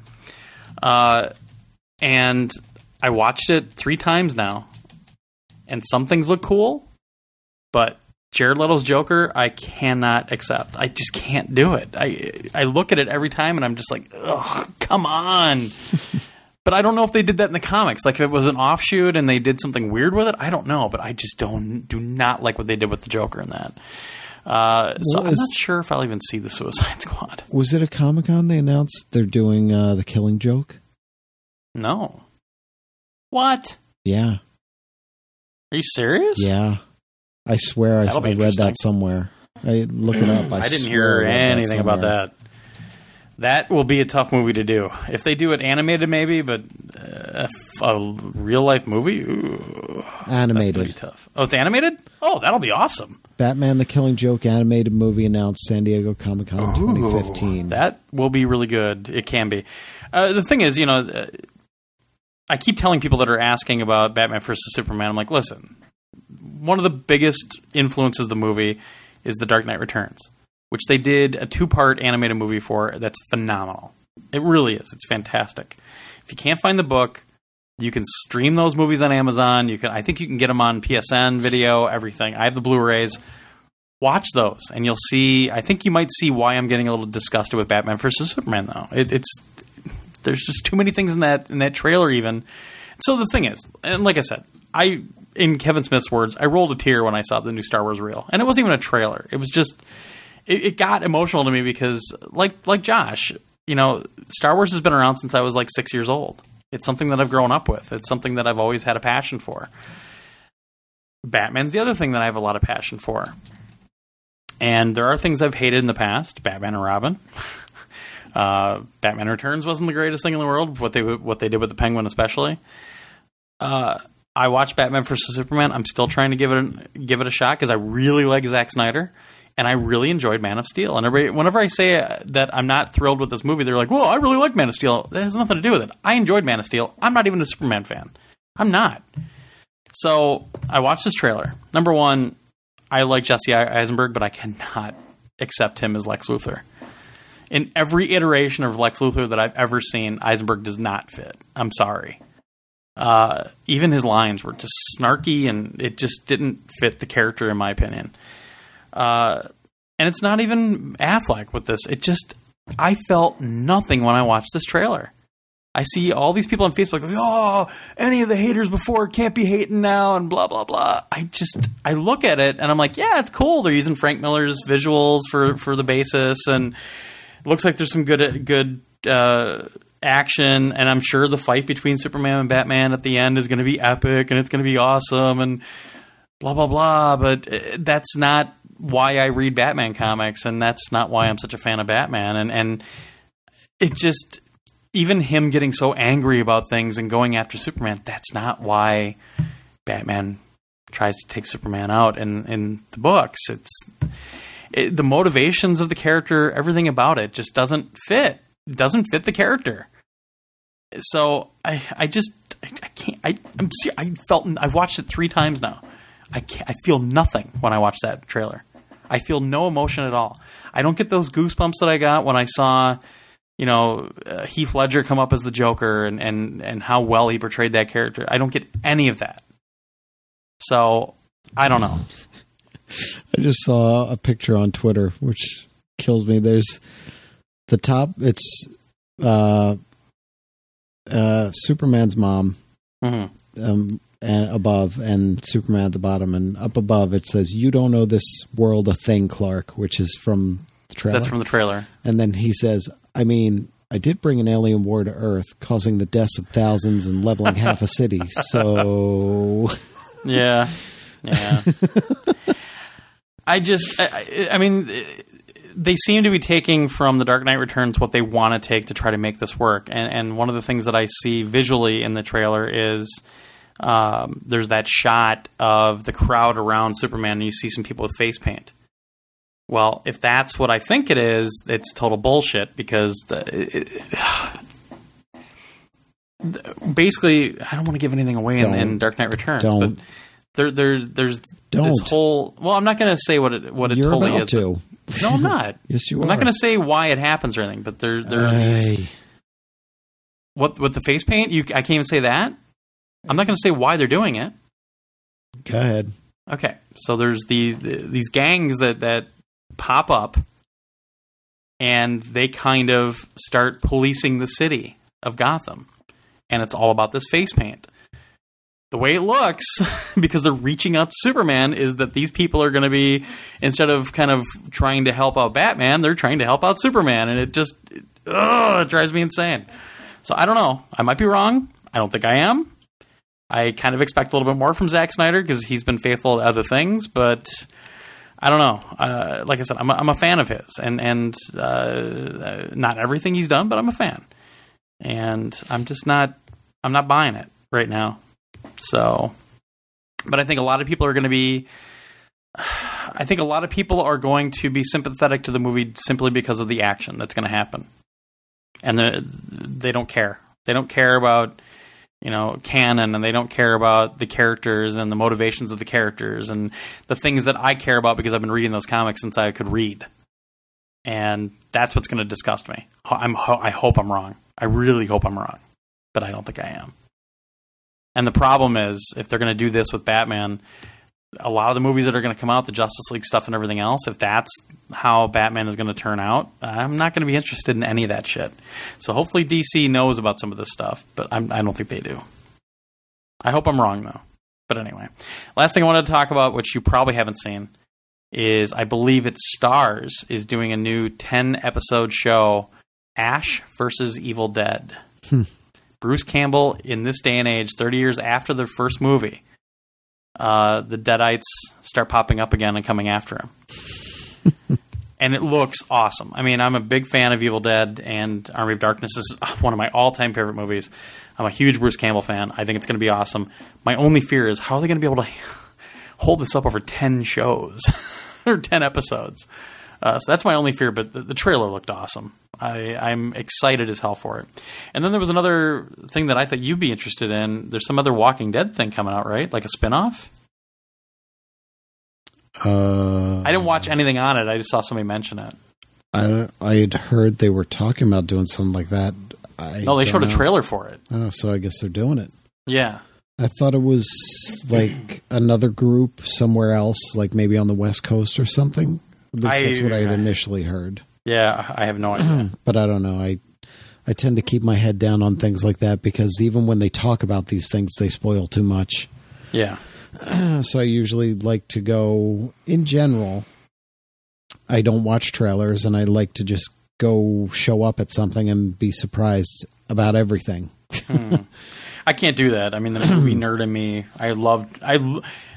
HDNet, Mark Cuban's network, they actually have a show called Nothing But Trailers. Yeah. And I will sit there every time. I will record that. Even though they're available on IMDb and all this other stuff. It's so cool to see it in full HD because they have a great bit rate on HDNet.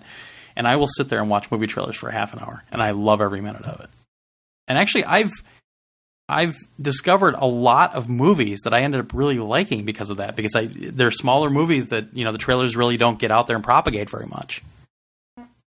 So, yeah. Well, that's the thing. Like, if I'm watching, like, a small indie film, yeah, I'll watch all the trailers that come on the disc before that, because that's where I'm going to find those. But for, like, bigger movies, I don't want to know. Because the bigger movies, I've talked about this. There was that stupid robot fighting thing where they literally showed you, it was like a 7-minute trailer. It wasn't that long, but it was a ridiculously long trailer. And they literally showed you the entire story. And I got to the end of it, and I'm like, yeah, with Hugh Jackman and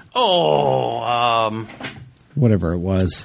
Oh, yeah, where he's the boxer, but the robots are the boxers now. And we saw that trailer before Cowboys versus Aliens, and the trailer ended, and I looked at Lou, I was like, well, we just saw the whole movie. Because, like, 15 seconds into it, I'm like, well, this could be an interesting premise. And if I had just seen that much, I might have gone to see the movie, but I've never watched it because I'm like, I saw it. I saw the Cliff Notes. And then it ended up just being every other boxing movie just with robots. I saw the Cliff Notes version. Why bother? Yeah. Luckily, that doesn't happen all the time. I mean, it happens a lot. There's still a lot of good stuff out there. But one thing, because I just came across it on my Twitter timeline, that we didn't talk about, Lego Dimensions, they showed the whole Doctor Who stuff.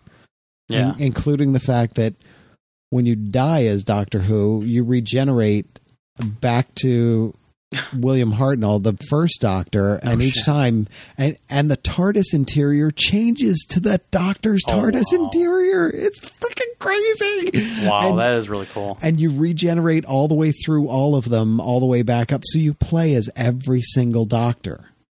If you want. And I saw the Capaldi's doing voices. He's the only one doing voices, unfortunately. Yeah. But I thought I saw a couple of the other ones were too. No. They've said that he's going to be the only one that's voiced, but they'll all be in there and they'll all have their own TARDIS interior. The way it should be.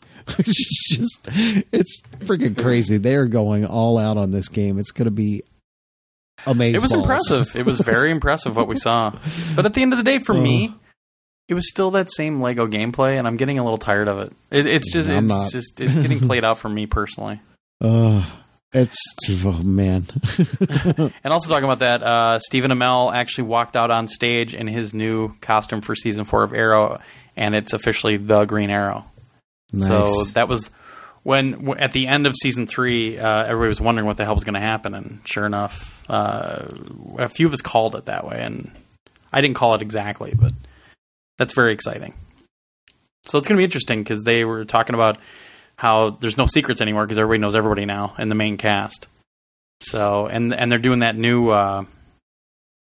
spinoff too. I can't remember what they're calling it, but that should be interesting too. I'm curious to see how they're going to have like the worlds kind of meld together, and because the Flash is doing so freaking well right now, and they announced a couple things for the Flash, which. I'm trying to stay away from that stuff from Comic-Con. I found the Stephen Amell thing because he posted it on his Facebook. I'm like, damn it! Mm-hmm.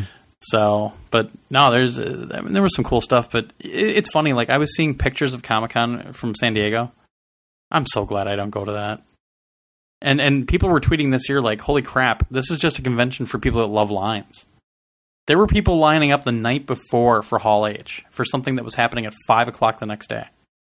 So you're spending at least $1,000 to go out to San Diego, get a hotel, fly, whatever, stand out in the sun to see something, like literally to stand in a line for 20 some hours. That just seems like lunacy to me. Mm. Yeah, I just don't get. I would rather sit at home, watch it online in a week. I don't need to be there for Stephen Amell to walk out in a new costume. I can watch it on YouTube. I mean, I get the camaraderie and I get the whole thing about hanging out with like-minded individuals, but at that same time, there's so many people there. It makes no sense to me. Well, and the crazy thing is, New York has a bigger attendance and doesn't have nearly the problems that they do, but that San Diego does because the venue's a lot bigger. It's because of the venue, yeah. Yeah. But they still had that huge queue room where we were in the wrong line. Yeah, but that's good. But I told you they fixed all that this year. This past year, where you go and you get your band and you leave. Unless you're in the Walking Dead line. You get your band and you lay down and you do not move for 9 Which I hours. could care less about. Yeah. I mean, the thing about New York City Comic Con for me, though, is I just don't read comics anymore. So there's a certain mindset for me that I went there and it was cool to see some of the stuff, but after the first day I was up in the media room all day uploading that Injustice video, but when I finally went out and started walking the floor and everything, I got bored really quick. Like, I just gotten to this point where I'm like, all right, I've seen it. Yeah, what do I do now? 4.5 hours for the message from Pluto to get here. Oh, is it? Okay. Yeah. I thought I read somewhere else that was longer. Yeah, 4.5 hours. Maybe it was hours and I read it as days or something. I was reading. I'm looking at all the numbers because of where it is, how fast it's going, how long it's going to take to get. So all those numbers were jumbled up in my head. Yeah, that's my problem too right now. But I just looked 4.5 hours. And tomorrow morning, tomorrow morning it's going to be super close. It's going to be really cool. I'm excited. First close-up pictures. I love all the alarmists because that last SpaceX launch, it blew up. We're like, Russia's going to beat us. Really? We're still competing with Russia for the space race from the 80s and the 70s? Get over it. Trying to make news out of nothing. It's just... I don't care if Russia beats. I don't care who beats what. It's humanity. We have the International Space Station that we both. Humanity is going into space. That's what's awesome. Exactly. You Star Trek nerd. I know where you're going with this. Someday we won't need currency. I'm a human. That's what I am. I know. I'm excited for it too. I don't give a shit about where people are from or what they are or who they are, any of that. I'm a human. We're all humans. Why do you give a shit about any of that? Well, Homer Simpson's not human. He's an eating machine. Hey. Yeah. Yeah, so, I mean, there were some interesting things that came out of Comic-Con. I mean, I don't know. I still, every now and then, think about maybe coming to New York City one again, but it's just so close to Extra Life all the time that I just don't want to make that trip twice. I mean, obviously Extra Life's different because I'm driving, but it just, I don't know. It just seems kind of crazy. Yeah. Yeah. And I just don't know if I get enough out of it. That's why I'm not going to go to QuakeCon this year. I'm saving everything for PAX. Well, I don't think Emra is coming. I think it's just me and Keith. Oh, wow. Okay. I think. But, I mean, really, is there... The only really big thing that we usually have to cover there is when we have the sessions. When you had the session for, like, the Venture Brothers, and I had the one for Robot Chicken, that sort of thing. Yeah. There's not really anything on the floor to cover, because there are barely any games there. Well, there's usually... It depends. It depends on what's there. I mean, there's... Like, last year... I think it was last year. I was there essentially alone. Keith might have shown up for a day. And I couldn't cover everything. And then I just didn't have time for all of it. And it was, I don't know. And now we're going to have 3 at PAX. Because MJC's going and Honecker's going. Well, Honecker lives there. Yeah. But Honecker's going and MJC's going and I'm going. So, and apparently I'm seeing Just Cause 3 at PAX. Oh. I think I might be able to play it at PAX. All right. Yeah. So we'll find out about that. But anyway, just babbling now. Yeah, let's move on because it's already 2 hours and we haven't even. But we got you. Have you seen all the shit we got for last week? I don't know. Who cares? Everybody's like, I think you screwed up on the upload. It seems like the file's incomplete at 2 hours and 18 minutes. Yeah, people. I know.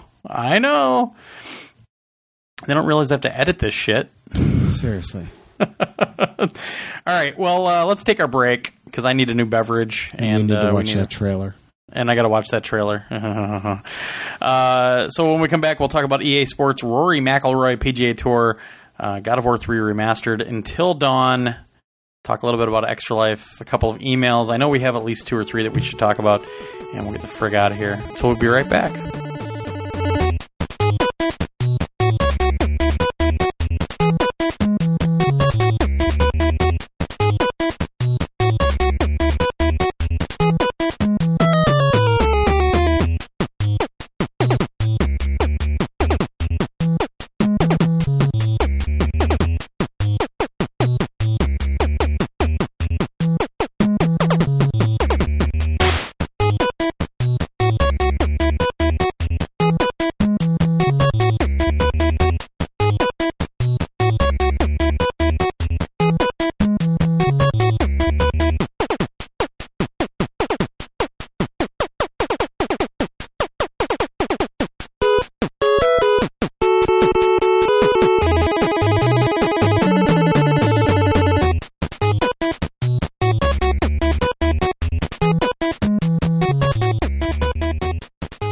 we're back, and this first one I'm really interested in because I've been hearing some things because the stupid game is already out on Xbox One for EA Access. You get 10 hours with it.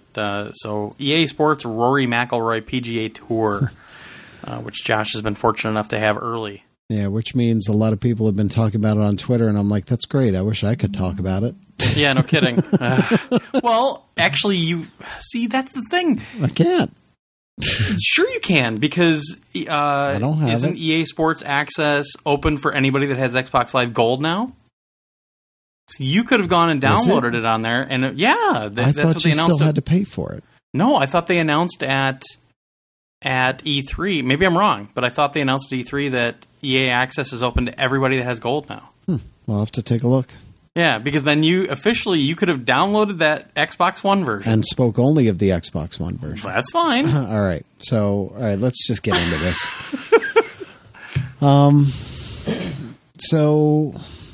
And Josh and I have not talked about this game at all since he's gotten it. So I'm honestly curious about a few things. Glenn even sent me an email or two like, I heard this and I heard that. I didn't even respond to them. I was like, I'm not saying a word until we get here. Well, the one thing is, I know that one thing is true about the courses and the golfers. Actually, well, just wait till I get there. Okay. Let's go. Let's hit this. All right. So, all right, where to start? Well, there wasn't one last year. Yes, so much like for at least 2 years. A lot like the NHL. The NHL skipped the first year on the new generation of consoles, right? And they spent the time, working harder to make a better game. But when that game came out, there was a lot missing, and everybody freaked out and was very upset, and didn't want to have anything to do with it. This is similar in a way, not quite as gutted as NHL was, but they took 2 years to make this, and it's a bit thin in terms of content. Okay. Overall. Okay. They did some really, really good things. So let me hit those first. Okay. They kept talking about Golf Without Limits, and they're using the Frostbite 3 engine. We mentioned that before, I believe. Yeah. And they're not doing a last generation version of it. Right. So no PS3, no 360. So they could focus entirely on this game just for this generation of consoles, just for Xbox One and PS4. They're not doing it for anything else. Which EA seems to be doing a lot faster than they did when things moved from like the PS2 to the PS3. Yeah. But I think they've always been, traditionally, EA and the EA Sports games especially, were traditionally the last games on a system. Yeah, yeah. Traditionally. They would just keep rolling them out long after the PS1 was done. We were well into the generation of the PS2. No other games are coming out, and here comes the next Madden, and here comes the next NHL, and they just always did that. But I think there is such a shift, such a jump between the PS3 and the PS4 and it's a different. I don't know why they're doing it.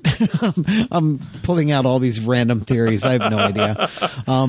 But whatever it is, they've really started to shy away from. I mean, NHL, they still put out the NHL, game, and it's kind of a stripped down version. It's very similar, but with golf now, you don't have to worry about the feature set matching the last generation version. That's done. Right. They've got the Frostbite 3 engine in there, and because of that, they can load the entire course at once, and we've talked about this. It's huge.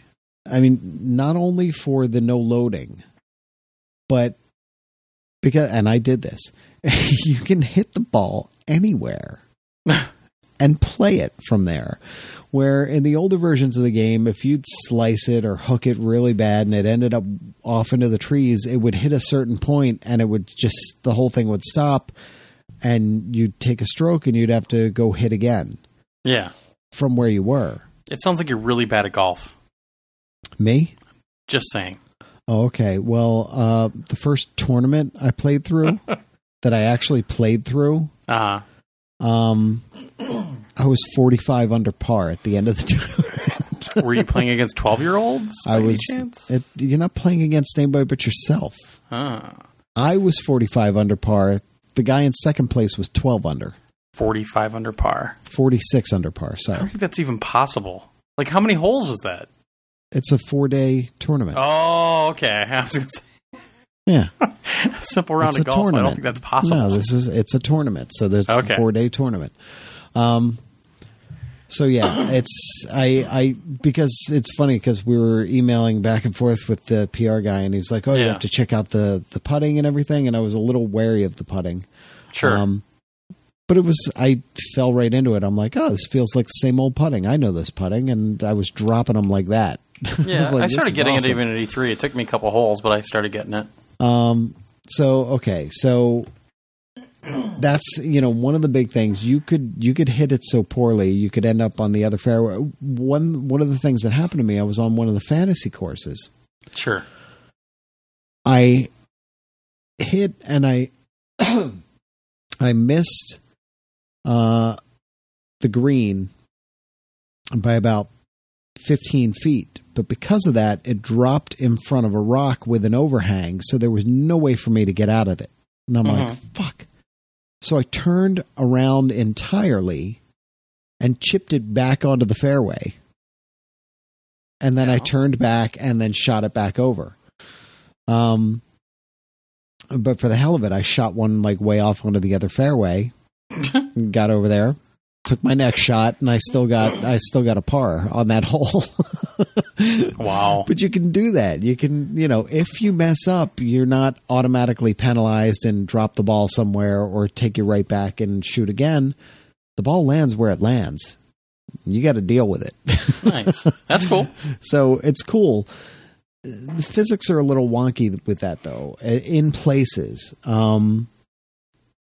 I'd hit places where, and actually it stood out more on some of the fantasy courses because I was hitting really well on the regular courses, but like the Battlefield 4 course, which is which is a straight par 3 course all the way through. Huh. So how many fantasy courses are there? I'll get to that in a second. Okay. 72. No. Answer my fucking questions, Langford. All right. Well, let me get back into things. That's fine. So they're saying it cuts about 15 minutes off per round by having no loading with that the makes holes, sense, sure. which is great. It really, really makes a huge difference when you're playing. Sure. All right. So 12 golfers, 8 courses is what's been bouncing around. Sure. Well, 12 licensed courses, 8 licensed courses and 12 licensed golfers. Okay, that is true. Yeah. and that's what I was alluding to. I wasn't saying total. Yeah. And my fear was that they were going to have all these fantasy courses to kind of fill things in. Not really. So when you add in the fantasy courses, it brings it up to 17, but it's only 4 fantasy courses. There's actually a 13th course, which was pre-order. Yeah. But will be TPC Scottsdale. Yeah. It will be available to everybody 60 days after launch. So it is out there. Okay. It's a bit better, but it's still not a lot of courses. It's not a lot of content. Not at all. And I looked back. It's funny because I have all my Sega Genesis games out here sitting out right behind my desk. I forget why I took them out for some reason. I was doing something because you just had to be close to your Genesis games. But because of that, I just picked up the original PGA Tour Golf and looked at the case. That had 60 real-life PGA Tour pros on it. Yep. Now, it only had 4 courses, and one of those was a fantasy course. but it had 60 PGA Tour pros on it. And this game took 2 years to make, and they only ended up with 12 real golfers. Yeah. Which is staggering in a way. I mean, and I've heard that the likenesses aren't even really good for a couple of them. Yeah, they're a bit hit or miss. So what's really important then, because, you don't have a ton of courses, you don't have a ton of golfers. So how does the game play? And what's available to you? Yeah. And the control is the big thing this time around. And you've actually got some interesting options.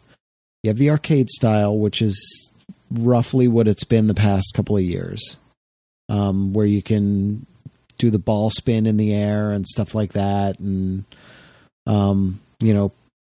power up your shot when you hit the ball and everything. Right. Then there is the classic style, and that's a 3-click mechanic. Right. But the old meter. But it's not the straight meter, it's the semicircle meter, which makes it actually a little bit harder because the line goes up. It's almost like baseball. Is it the one that's behind the golfer kind of curved? Yeah, it's almost like the pitching in baseball, where you've got like an arc that you have to 1, 2, 3, to hit. Yeah. Similar, but it's almost a full circle. It's like 3/4 of 2/3 of whatever it is. It's most of a circle. Nice. Okay. You can overswing. You can do whatever. But that's a lot harder to deal with. And with that, you don't get any of the boost or spin on the ball. Right. It's just not available. The other one is the tour style, which just about everything is turned off, and it's just golf. It's like sim golf. It's straight up sim golf. Like, you can't zoom in down the fairway and see where you're going to land. You just have to feel for it, and you just have to. You can look at the overhead, and you can see, by hitting the touchpad, you can look at the overhead of the hole like you would have on your scorecard or anything. Yeah. And get an idea of the yardage markers and all. But really, you're completely on your own there. And depending on how fast you move the stick and how accurate you move the stick, that's going to be your shot. There's no putt reads. There's no nothing. Sure. It's tough as fuck. Well, I bet. Yeah. But after 46 under par, I might want to tweak that a bit. So one of the cool things is you can actually tweak any of the modes. You add custom styles. So you can start with, say, I want the arcade, but I want to take away the spin and the boost, so that it's not so easy to crank it down the fairway. Yeah. You can just take those out, and there's your own custom style. You name it, and it's just there. It's available to you to use, and you can do several of them. I didn't see how many. I just did 1 or 2 just to try it out, and I was like, oh, this is pretty cool. So you can just kind of figure out, I want the tour style, but I want to add in just maybe the green, the grid on the green, so I can have some idea of what I'm looking at or whatever. So it's actually it's a nice little touch that they've added in. Yeah. So when you start up the game, it throws you into a prologue where it's all, hi, I'm Rory McIlroy, blah, blah, blah, blah, blah, blah, blah. And they talk about him and how awesome he is, and we've never heard of Tiger Woods and all this stuff. Then they show you the 3 different modes, and you can walk through it or you can skip it. But I think, I wish I'd really looked closely at this.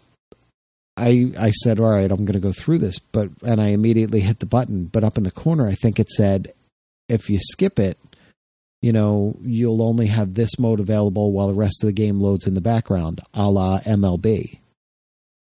Okay. But I'm not sure if it actually said that or if I just dreamt it. So sorry. But I just wanted to throw that out there.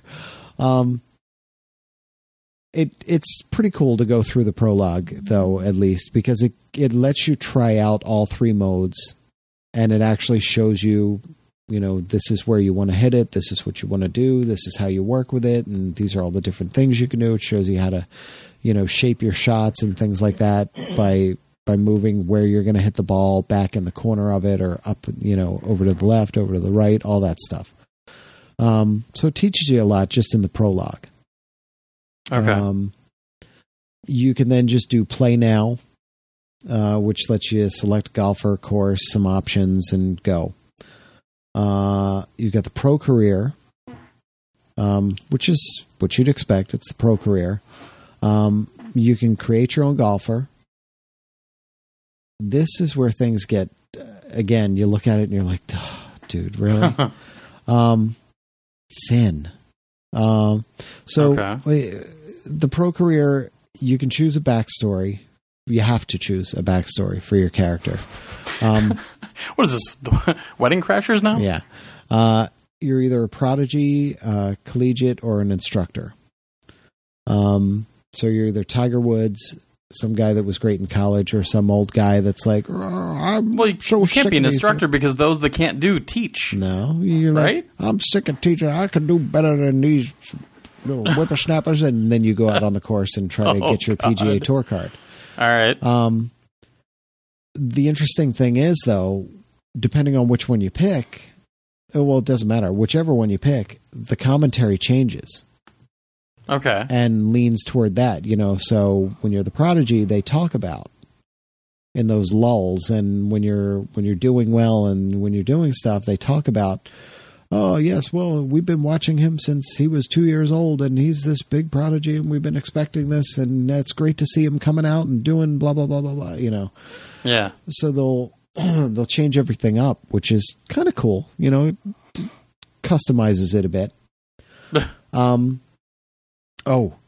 With the pro career, when you start that, there's a feature called quick rounds. Okay. And that's on by default. I didn't know that the first time I started. And you're trying to get your PGA Tour card. You're thrown into this little tournament. And I'm like, okay, let's do this, and it starts me off and I'm on the 7th tee and I'm like, what? Oh, wow. All right. That's weird. So I take my shot. I'm like, okay. And then I'm on the 8th tee and I'm like, okay. And then all of a sudden I'm on like the 14th tee and I'm like, what the? It says simulating. And I'm like, wait, what just happened? Do I not play? I was like, okay. So maybe when you're trying to get your tour card, they just simulate through so it's quicker. And then I started like another game and it was doing the simulation again. I'm like, what the fuck? What's going on here? Huh. And then I dug into it and I found out quick rounds, it's default in Pro Career. So that you can, all it does is it drops you into quote unquote the important holes, or it just decides and then simulates the rest based on your attributes and based on how you played on those couple of holes. Okay. I don't like that because that doesn't sound very appealing to me. Because with that, if you're, because you start off behind, you start off even, everybody's already on like the 11th tee and they're already 6 shots under par, the leaders are. If you're only playing like 4 holes, you're never going to catch them because it's going to simulate and it's not going to, you're never going to catch them. Right. So I didn't, I came in whatever place, like 7th or 8th in that little tournament, but I got my card and great. And I moved on. Well, then my first one, I was like, no. I'm playing all 18 holes, all 4 rounds. And that's where I got 46 under par. And I was like, all right, well, maybe that's a little too much. Yeah, that's still pretty. I mean, that's better than Tiger Woods numbers. Yeah, it's insane. The numbers are absolutely insane. But it's because it felt right to me. Because I have played, like I said, I have the original PGA Tour sitting here. I played every PGA Tour since it came out. Sure. On the Genesis. And I played the crap out of it since it came out. This is one of those games that I was just always into and just would always sit there forever playing over and over and over again. I played them a lot on PS2 and some on PS3, but PS2 is kind of my heyday with PGA Tour games. But all the way through, I had them on PC because they were selling them. They were selling courses on disc, and I was like, "Oh my gosh, all these courses you can get!" Yeah. So I got all the courses, and then I was playing. I have the PSP versions of it, which I loved, even though they were slow at times, slow to load. But I loved playing. I played it on everything I could. So to me, I was able to jump right into it, and it felt good, and it felt good to the point where I was like, I got this. And I'm in a place where there's trees in the way, and I'm shaping my shot to arc around the tree and land right where I want it on the fairway. And I'm dropping it right next to the hole. I almost had eagles on par 4s and par 5s left and right. I was dropping it within a foot of the hole. I'm like, I got this, which is why I think I need to go back in and turn some stuff off. Well, that's the thing. I mean, those assists are there to get you comfortable with it. But at some point, you need to start turning them off if you really want to play golf. Yeah, I do. And that was the thing. I got through that first tournament, and I'm like, all right, I'm getting a bit crazy here. So you can you can leave that quick rounds feature on, and it'll allow you. It's funny. It's almost like the Be a Pro modes, where they'll simulate the game when you're not playing, but it's golf. You're always playing. Right, so exactly. They'll simulate when you're not playing really, really important holes, I guess. So whatever. I mean, that's there. Creating your golfer? Holy crap, dude. You have 8 hairstyles. Okay.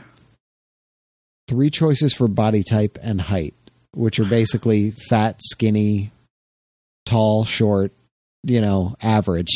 That's it. You have 12 skin tones, 11 really, really ugly generic heads to choose from. You can't import your face. You can't change the look of the face. You have 8. And if you don't look like any of them, what the fuck? You don't look like any of them. Or did I say 8? It's 11. And yet, in the new NBA, they've got the whole thing where you can use your cell phone to scan your face in and all this other crap. But yeah. So, yeah, your golfer's really not going to look like you. It's really bad. You can choose a male or female golfer, Oh, well, there you go. Yeah.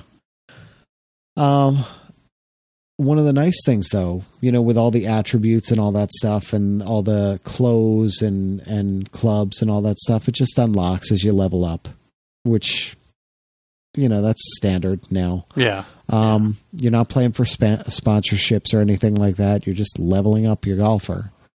That makes no sense. Like, I know. But that's the thing. It's a very thin this game. Really feels like, we didn't have enough time to finish all of it before. But it was 2 years at least. Yeah. They did add, and I'm afraid this is what cut into a lot of it. And maybe it's not, but it feels like maybe this is. It seems like they wanted to add in something different, something cool, something new. It's next generation. Let's do something we've never done on a Tiger Woods or PGA Tour or whatever. Yeah. So they added this nightclub challenge mode, which is like a really arcadey nighttime golf. There's with glow in the dark balls and everything. Neon lights. But it's all like arcade. It's arcade like, and some of it helps because some of it helps you with, just deciding on how to get the right shot to land the ball where you want it. Sure. But they add all kinds of crazy boosts like nitro and remote control, sticky ball, things like that. So it'll tell you, hit it through these 2 rings and land it, at the center of the target or as close to the center of the target as you can. That's something I would never touch. Well, yeah. You hit it through the 1 ring, and then you have to use the boost to push the ball up again and get it through the 2nd ring because the 2nd ring is higher. Yeah. And then you have to make sure that it drops and gets right to the center. Yeah, so it's... I can't believe they wasted time on that, yet you have barely any choices for creating your golfer. There's only 8 licensed courses. Yeah. I mean, there's so many things they could have added to this game, yet they have to do this arcadey bullshit. Well, yeah, and there's more than 170 challenges on Holy And it's spread across. But that's that whole achievement / trophy mentality. We got to put these challenges in there so you have Yes. something to achieve. Well, it's the mobile game type thing where you can just jump in, do a challenge, jump out. It's that mentality. So those are pretty much all spread across the fantasy courses. So there's that. And you get thrown in there as some of the fantasy golfers. You can choose the old dude, the old woman. There's a battlefield soldier. And then there's like the disco nightclub challenge dude. I think that's all of them. But you unlock those as you get one or two that are available, and you have to unlock the others by completing whatever challenges on whatever courses and blah blah blah. Yeah. The golf itself is actually great. The physics feel great. I did see weird things where I'd hit a tree and it would seem to drop weird. I'd hit a branch and it would seem to drop weird. And I don't know if it was actually dropping weird or if it was dropping right. It seemed... I've seen some weird ricochets off of trees where you think they would just drop, so that might be right. No, see, I think it's because the camera movement and the sound and all of it didn't quite sync up right when things would happen like that. And you're seeing the ball, and it seems to go through it, and then all of a sudden the camera shifts and it drops and there's no sound, and you're like, what happened? Did I guess I hit that? I don't know if I hit it. Did I hit it? And you're not sure, but suddenly you've dropped where you were supposed to go like 280 yards and you've just dropped it 210. You're like, okay, I guess I hit it. It's weird. I saw that a lot. So the visuals looks fantastic. It actually really, really does look good. But there's a ton of pop in. Which that doesn't make any sense. Yeah. I mean, if you play Battlefield 4, you can see miles. And, well, when you're on the course and you're hitting the ball, for the most part, it's okay. When the game loads up for the first time and you're sitting in there watching the screens go and it's showing, all these shots of golf courses and all these beautiful, there's pop in all over that, which I was like, well, that's... Well, that makes sense. I mean, that happens in Battlefield and everything, too. Assets are loading in. They should have just masked it better. But that's in, like, hi, welcome to Rory McIlroy. Yeah, that should be a canned thing. They should have just masked that better. They should have... That's sloppy. It is. But 2 years, I don't know. I don't know what they were doing. They obviously put a lot of work into getting the Frostbite 3 engine in there and building these courses out and making them as realistic as possible. Yeah. When they're in there and you're just standing there and you're looking at the course, it looks gorgeous. The lighting is really good. It looks great for the most part. There's shimmer here and there, which just shouldn't be there. The golfers, they're hit or miss. You get the repeating animations walking down the fairway. Lots of repeating animations, but way too many repeating animations just walking down the fairway. The crowds look better than they have in the past. Much better. Well, that's good. And there's actually wildlife all over the place. Like there were alligators. There were freaking alligators on this swampy area, and I'm like, holy crap, there's alligators there. There's deer. There were deer walking across the fairway at one point, and I hit the ball. I'm like, it's going to hit one of them. I want to see what's going to happen if it actually hits one. It dropped right next to it, and they bolted. I was like, wow, that was kind of cool, because it really looked like it was going to hit them. If you want to see deer on the golf course, just come here to Wisconsin. It happens all the time. No gators, though. You'd have to go down by Bitaman for that. Well, you know what's crazy? In South Jersey, in the golf course that was right, on the edge of the town I grew up in, there were a couple of gators there. I don't know how they freaking got there, but there were like 2 alligators on that course. They must have had a lot of fun in the winter. Oh my God. I don't understand that. So looks great. With, a couple issues here and there. Commentary is now Rich Lerner and Frank Nobilo from the Golf Channel, and they do NBC tournament stuff. They're good. They do that stuff. They do the stuff talking about, who you are based on what your backstory was. They will, when you're in a tournament, you'll get to the 8th hole and you birdied it yesterday, and you get to the 8th hole again and they'll mention that, especially if you're shooting worse or shooting better. They're like, he had a birdie here. Let's see if he can pull it off again. It looks like he's doing a little bit worse, so they keep that stuff in mind, and that'll cross over and they'll talk about it, which is cool. I'm taking some cues from MLB The Show. Yeah. There is still repetition though. And to the point where in that same tournament, I'd hit like the seventh hole, and every single time, 4 days in a row. So you were out here for this one, and what did those guys think when they were salivating at it? It's just such a great fairway and blah blah. I'm like, dude, 4 times in a row, really? Wow. Mix it up, do something. So, well, it's good, it's bad. It's kind of a mix, like a lot of this is. It's what the whole thing seems to be. The music, it's the same type of music they've used for the PGA games for the past couple of years. Just just instrumental tracks and sounds and everything are all just as good as they've always been. Online multiplayer, thin, like everything else. You've got local and online head-to-head multiplayer for up to 4 players. So you can do 4 players on the couch. You can do 4 players online, just like it's been the past couple of years. All 4 players are playing at once online. So you see the arcs go flying. The 4-player on the couch thing is cool though, because that wasn't even in there for a couple of years. Yeah, it's great that it's there. It absolutely is. If you've got four people around you, you just want to do some golf. Yeah. The online is the same, where you're going to see the arcs fly, and everybody plays at their own pace, but you have to wait. Which is good, because then you don't have to worry about waiting for some asshole to tee off for 5 minutes. Yeah, you just have to wait for them at the end of each hole, and then you all move on together. And they're probably on a timer, so that's not... that's been kind of a trend in golf games the last few years, which is good. And they've done really well with it. Bad. Yeah. The online tournaments are actually pretty good idea, the way they've done them. Cool. You've got daily and weekly tournaments.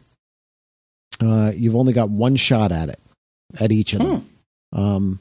So you take your shot at the daily tournament, and that's your score. You can't go in and go again.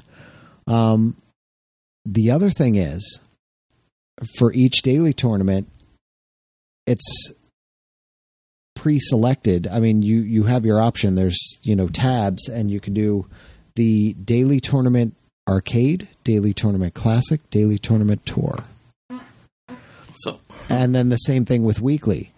So when you go in there, those are the rules. It's the arcade rules, the classic rules, or the tour rules. And that's how you have to play it. But they also throw a monkey wrench in where they'll change or turn off random settings. So they're taking some cues from Hot Shots Golf. They're taking a lot of cues from Hot Shots Golf. Well, that's good. So I'd like to see something a little more original, I guess, too. But they are. It sounds exactly like what they've been doing in Hot Shots Golf World Tour. Yeah, so you go in and you've got your daily arcade challenge, and they've turned off the ball arc, Okay, yeah. Or they've done something like that. Or they'll have a course where every hole is really high wind, or... Yeah. Or do they get as extreme as having something like if you hit a sand trap, it's +3? No, they don't do stuff like that. It's just the regular options that you could turn on and off, essentially. So that's cool. I ended up trying out the tour on the Battlefield course. Holy fuck, that was a nightmare. I played the Battlefield course in arcade mode, and I ended up like, what was it? Maybe 7 under, maybe 11 under, something like that. Straight par 3 course. So I was getting a lot of birdies along the way. I tried it for the online tournament in the tour mode, where everything's turned off. And I think there was wind too, which made it even worse because these greens are tiny. I ended up at like a plus 22 or something absurd like that. It was insane. It was so freaking hard. And I wanted to quit, and I'm like, I can't quit. I have to finish this out and see how bad it is. But that is actually where I ran into some of the weird stuff with the physics and the landscape. Sure. And it's a fantasy course, so you're going to have weird things going on as it is. But I landed next to a building, and I thought, well, I don't have room to even stand there. Well, it dropped me there, and I did have room to stand there, but I couldn't move the ball at all. I'd take a shot, and it would move an inch, would hit something that I couldn't see. That sounds like some of the old games and where get all stuck. Bitmaps and everything. Yeah, like you're playing Lynx on the PC. It was really weird. So I was completely stuck, and that happened to me like 3 times on that, which is how I got to a plus 22.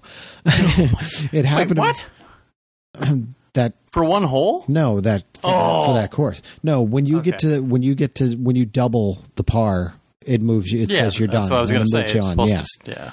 So I got 18. Wow. 6, 6, and 6 on 3 of the holes, which didn't help. But yeah, the tournaments, they're actually pretty cool. The one fucked up thing about it is the moment you finish the tournament, you're seeing your scorecard the whole way through. You get to the end, there's your scorecard. You can see what you did. You're like, okay, and you hit cross, and you get dropped back into the main menu, like all the way out to the main menu. I'm like, well, what? Where do I stand against everybody else? You have to go all the way back to the online, go all the way back in, and find which tournament it was that you were in to figure out where you ranked. And I'm like, well, that's fucked up. That has to be fixed. That's just something they missed somehow. So they had 6 months to build this game? Yeah, I don't know. So it's like a work in progress. It's a lot like NHL 15 was, but it feels a little bit beefier than NHL 15 did. Like NHL 15 felt like it was missing a lot more than this did to me. Maybe they're about the same, but I looked back. I had to write this down too. I looked back on the last couple of games. 2013 had 16 courses on the disc. Last year had 20 courses on the disc. And now we've dropped to 12 or 13 if you have the DLC. And then the fantasy course, whatever. So it feels like, but I'm sure there's going to be a lot more available via DLC like in past years. I don't know. I think there will be. There might be, but they haven't really mentioned it. There's no, in the past years, it was always right there in the menu, and it would always say, here's all the courses you can get if you want to pay for them. None of that is in there. So I don't even know if, how they're going to do it or if they're going to do it. I would assume. I really wanted to get this game, but it's starting to make me feel like I don't really want to bother. It's tough. I mean, there's actually enough there to keep you busy for a long time. Sure. Between the online tournaments and stuff and what is there. The fantasy courses, the one that's in the Grand Canyon is actually really fun. I played that and I was having a blast with it. It's tough in places, but it's spectacular. It's fantastic. The other courses, I'm playing through my career and I'm enjoying it. But yeah, it just doesn't feel done. It feels like it's a good foundation, like NHL was. It feels like it's a good foundation, but it's amazing. They had 2 years and it's just not done. They did the exact same thing with NHL 15. For the PS4, they had 2 years to make that thing, and it came out very bare bones. It just was missing so much basic stuff that you expect it to have. So it's tough. There's enough there to keep you busy for a long time, but there's a lot missing. So yeah, I'm giving it a 7. Okay.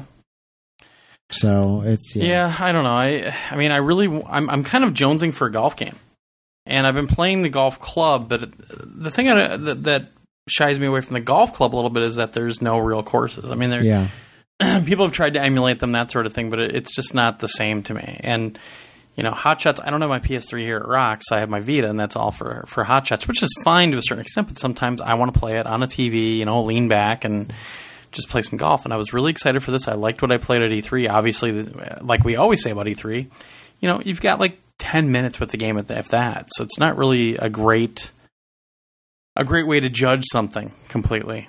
You can be interested or not, that sort of thing. So, I don't know. Maybe I will just wait until I go home this weekend and get on my Xbox One. And you should. If it's available for you, yeah, you should do that. So, let me read this to you really quick. That was only for E3 week. Xbox Live members can play EA Access games for free during E3 2015. Well, that's bullshit. Fuck. I guess it's $5 a month, and I'm not paying $5 a month for that. I'm never on my Xbox One. Anyway, I don't know. Right now I don't have time anyway, so I'm not going to worry about it. But because I'm just playing Rocket League too damn much. And if that's possible. And it was weird. I mean, that was one of the things. As I played it, I'm like, well, I'm having fun with it, but it's thin.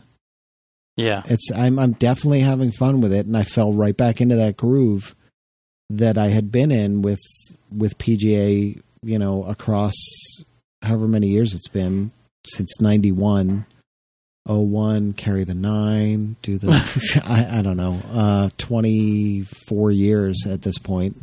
Yeah. Did I get that right? Sure, why not? Just say yes and we'll move on. So yeah, I got into that groove, and that's how I got that ridiculous score in that tournament. And I'm like, okay, I'm having fun with this, and I have the feel for it, and it feels right, and it plays right, and that's great. Is there enough there for you? That's the question. Is that enough courses for you to keep you busy, or is it just not worth that price? So it's a tough call. I mean, EA has had this formula for the last couple of years as well, with all the DLC and and there's some exceptions. I honestly do think that the season pass for Battlefield 4 was worth it. I mean, the amount of content, and they're still bringing stuff to it. The amount of content you got with it was really good, and it was very substantial. But I think, especially with the sports games, we've seen on occasion their DLC strategy from EA has just been atrocious. I mean, you're buying half the game, and the other half you have to buy with a season pass or something. Yeah. So, I mean, if there's only 8 licensed or 9 licensed courses with the pre-order one, that's not enough. I mean, back in the Genesis days, maybe, but we had games on cartridges. They were very finite amount of memory and storage. Nowadays, come on.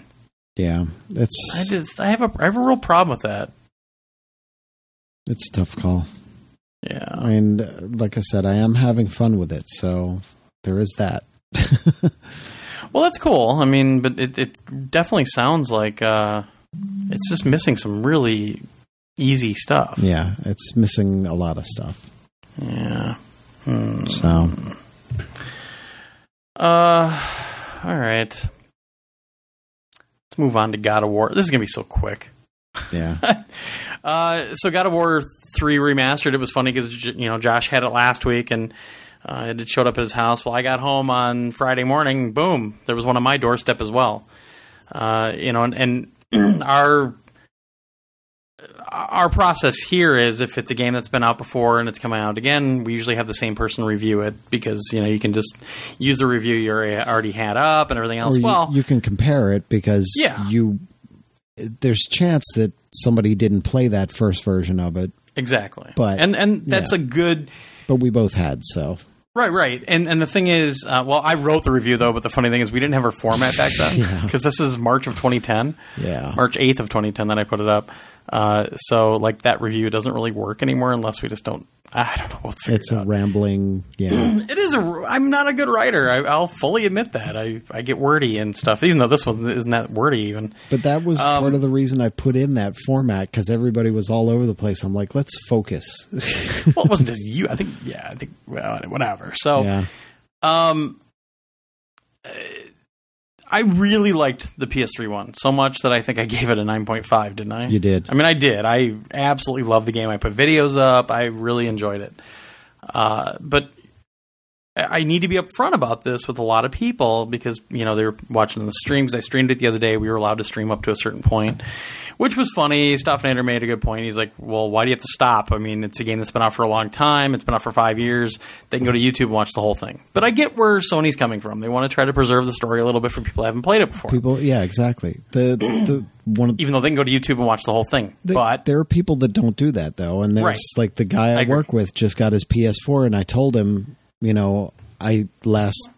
at the end of last week, I said, yeah, I've been playing God of War 3. He's like, oh, that's on there now? Oh, because he always had an Xbox. He's like, I always wanted to play those games. I was like, well, here's your chance. So, we're not the target audience. The people that played this on PS3, we are not the target audience for this game. Yep. Be aware of that up front. If you loved God of War 3 and you want to play it again, by all means, this is going to be great. It's the same game you played before. The target audience are all those people that came to PlayStation from Nintendo, from Xbox, or maybe this is their first system. So, bitch all you want, but you're not the target audience. Just be aware of that. But that's the thing. It was an awesome game on PS3 5 years ago. It was still, to this day, I firmly believe that it's still one of the best-looking games on the PlayStation 3 and on any system at that time. It's a beautiful game. They get away with it by having fixed cameras and that sort of thing, but who cares? It's still a great-looking game. It plays great. It controls well. The sound is amazing. The soundtrack is something that you want to own and listen to separately. The voice acting is phenomenal throughout. It's a very high-quality game, and it's one of my favorite God of War games. Much better than Ascension, especially. So I started playing it, and I'm up to people that have played it before, they'll know what I'm talking about. I'm up to the Guitar Hero section.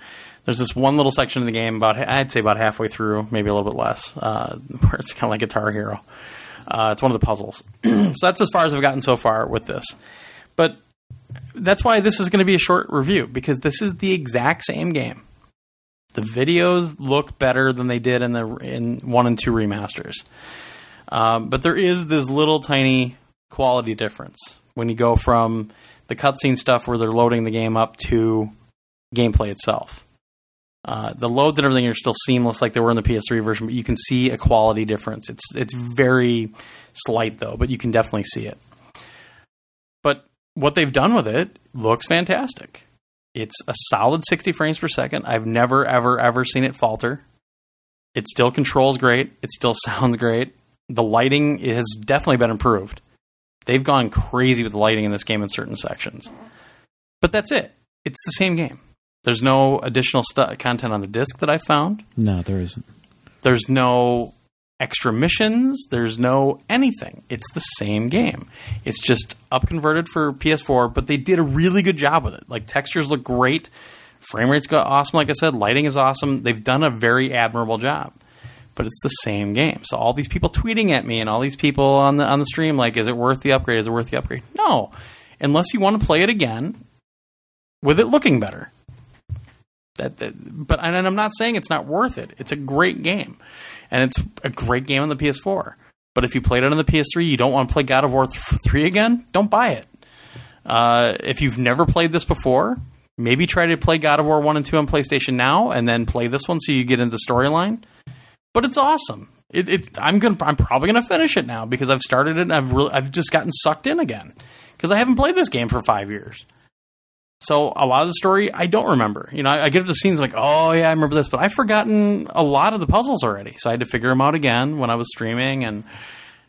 But it's awesome. It's a great looking game. It plays great. I love the story. I love the soundtrack. I love everything about it. So I'm gonna give this exactly what I gave the PS3 version, a 9.5. Because it's still an awesome game.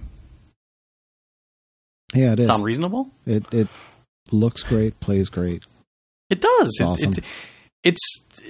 I mean, you're already coming from better source material than you were with the PS2 games.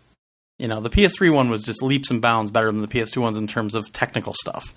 So now bringing it up to PS4, it looks fantastic. Mm-hmm. It doesn't look like a native PS4 game, but damn, it's close.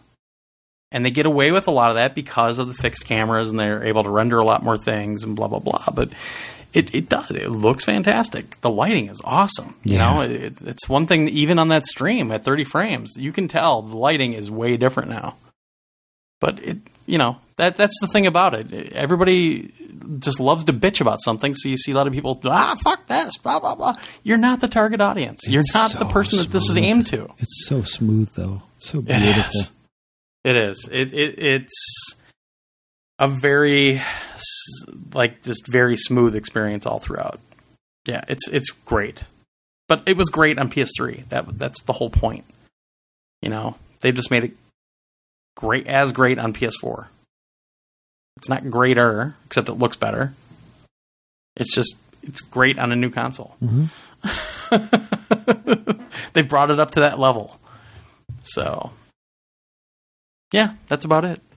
All right. 9.5, like the PS3 one. Excellent. Yeah, all right. Now, we haven't talked about this one either yet. Not at all. And I played this at PSX. I played this at E3. That's as much as I played. And I didn't play through all 4 chapters like you have. Ha ha. Yeah. I wanted to keep this one, too, when they emailed, and I'm like, I just got too much going on. So, and I figured you want to play it. Yeah. Okay. So, I'm going to be vague. I don't want to spoil. Yeah. So I'll be very careful about what I say. And you did a really good job at that in the write-up also, by the way. Well, thank you. So if you want more on this, check out Josh's write-up that went up this morning for Until Dawn we're talking about. Yeah. Yeah. It's really good. So Until Dawn, we've all heard about it. What surprised me, one of the things that surprised me was the actors that showed up in the actual full game. Mm-hmm. A lot of them, I was like, oh my gosh. And this person, and this, because you can recognize them immediately. They look exactly like the person. I recognized one in the PSX demo. Mm-hmm.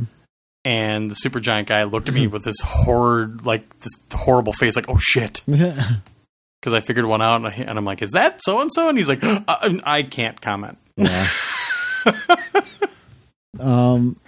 It's cool. So you start with the prologue, and you're at a party that's winding down in this remote cabin.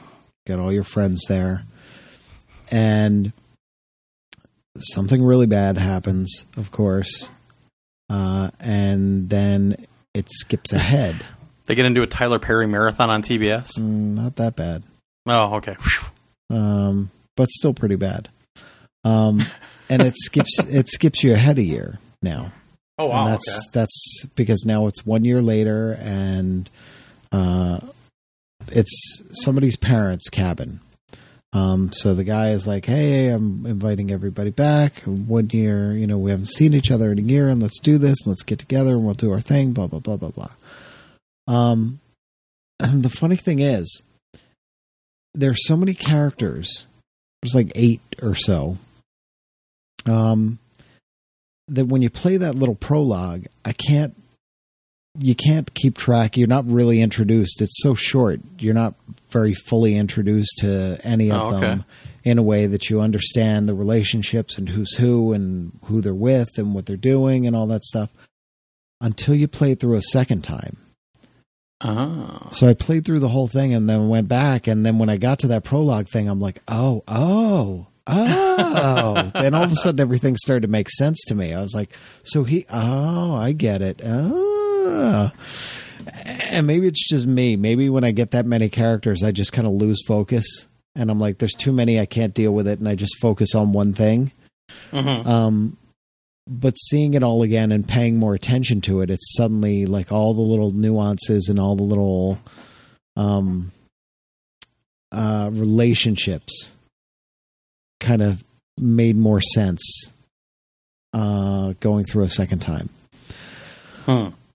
So, you have traditional controls, sticks and buttons and all, Or those sticks and those buttons, and or you've got the motion controls and just minimal buttons.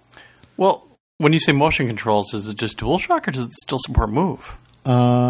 I didn't pick up a Move. I think it's just DualShock. Well, I mean, that's the whole story about this, is that this game was originally being developed for PS3 to be played only with PlayStation Move. They showed that demo where you were controlling the flashlight and everything else, and then it disappeared for a while and it popped back up for PS4. Yeah. Although I think I asked that at PSX now that I think of it. And I don't think it supports Move. Yeah, I don't think it does, because one of the very specific things on there is it tells you stay still, and it shows an outline of the light on the front of the DualShock 4. Yeah. Within an outline. And you have to hold it still within that outline. Okay. So, yeah, I doubt there's going to be move support. So you can pick either one, and the motion control is more of, pull something, push something, choose the right path or the left path. So you're just kind of moving it around like that for the most part.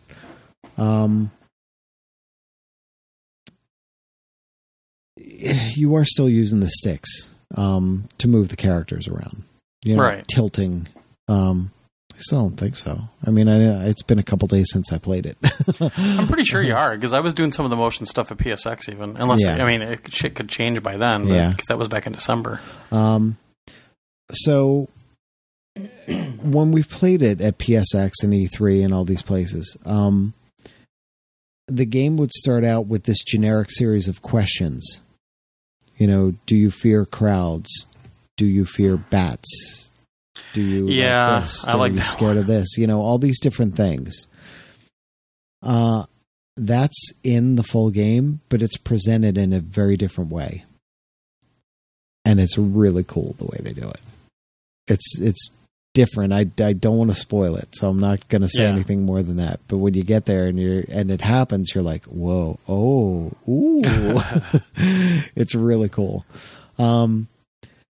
So the kids are back at the cabin. It's a year later. They're all slowly coming in, and that's the thing. You jump from one to the other to the other. Like you're Hayden Panettiere, and you show up, and you do some stuff, and then you meet up with one of the other characters, and you switch to the other character. And then you're them doing some stuff with her, still in the scene. Mm-hmm. And then they move on, and then somebody else shows up, and you switch to one of those characters. So you're bouncing around between the different characters. And the thing of it is, the big thing of it is the butterfly effect, which people don't know what that is. I actually put a link to the Wikipedia explanation of it, but what it is essentially... Nobody saw that Ashton Kutcher masterpiece? Come on. Yeah. It's a theory that something as small as seemingly innocuous as a butterfly flapping its wings could change the weather halfway across the world and cause a hurricane. Right. Because that little disturbance in the wind in that area can then exponentially grow along with this and that, and boom, boom, boom, boom, boom, and it compounds on each other, and then you've got a hurricane halfway across the world. Sure. So there's key moments and decisions and things in the game where you make a decision, you make this very important decision, and based on what you do, that's going to have ramifications down the line. Uh-huh. Where, I don't know, like say somebody's cheating on somebody and you either don't tell them or you tell them. Okay.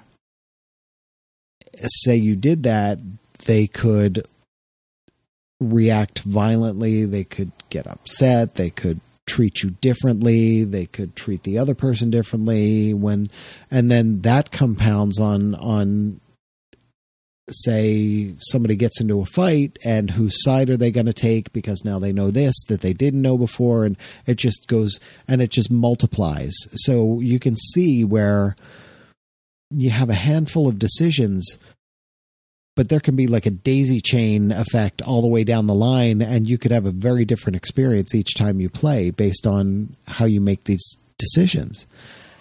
So this sounds kind of like it's kind of an evolution of what we had in Heavy Rain to a certain extent. Yeah, to a certain extent.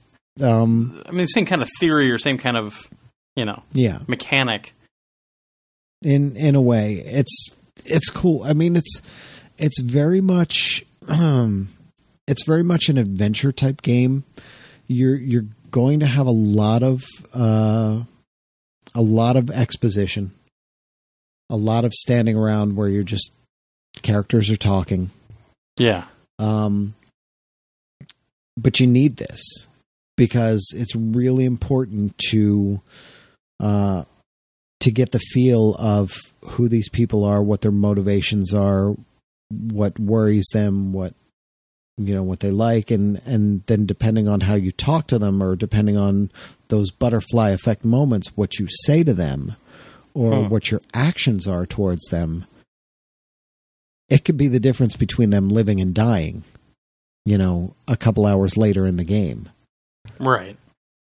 And you start to see that as you play through it, and then as you play through it a second time, it's really cool. So that's pretty cool. I mean, it sounds like it's the consequences that we've expected from games like this in the past are actually going to happen this time. Yeah. And they say, it's possible that you could save all of them or almost all of them or whatever it is. It's going to be tough to do. It really is. Yeah. I had a hard time with it. The first time through, I just played through without even thinking. I'm like, okay, well, this is what I do, and this is what I do. And then I was like, oh, that's a big problem. And this is a big problem. Oh, no. Oh, well, this guy's dead. It was one of those things where and it wasn't until like 2 hours later where I'm like, oh, what did I do? This guy's screwed. So you start to see things like that. You start to see it all come together. Sure. Because it's kind of an 80s type horror movie type thing where you've got the teenagers in the cabin, remote woods. Yeah. There has to be a lake somewhere, I'm sure. I don't know. Well, it's snowy, or you're on top of the mountain. Okay. That's the other. Yeah. That's the other side of it. Yeah. Yeah, and there's a crazy man coming to kill everybody. I won't tell you why. They get into that in the game, and they get deeper into it. There's lots of little clues you can find. Did Jennifer Love Hewitt leave somebody by the side of the road dead? I know nothing of this. Okay.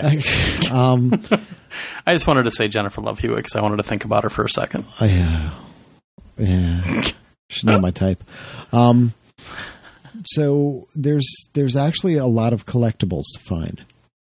There are also these totems you can find. Okay. And you pick it up, and depending on the color, it's either going to herald death, guidance, loss, danger, or fortune. Doesn't really do anything for you. You'll flip it over and you look into the mouth of it, and this flash comes up for like 2 seconds.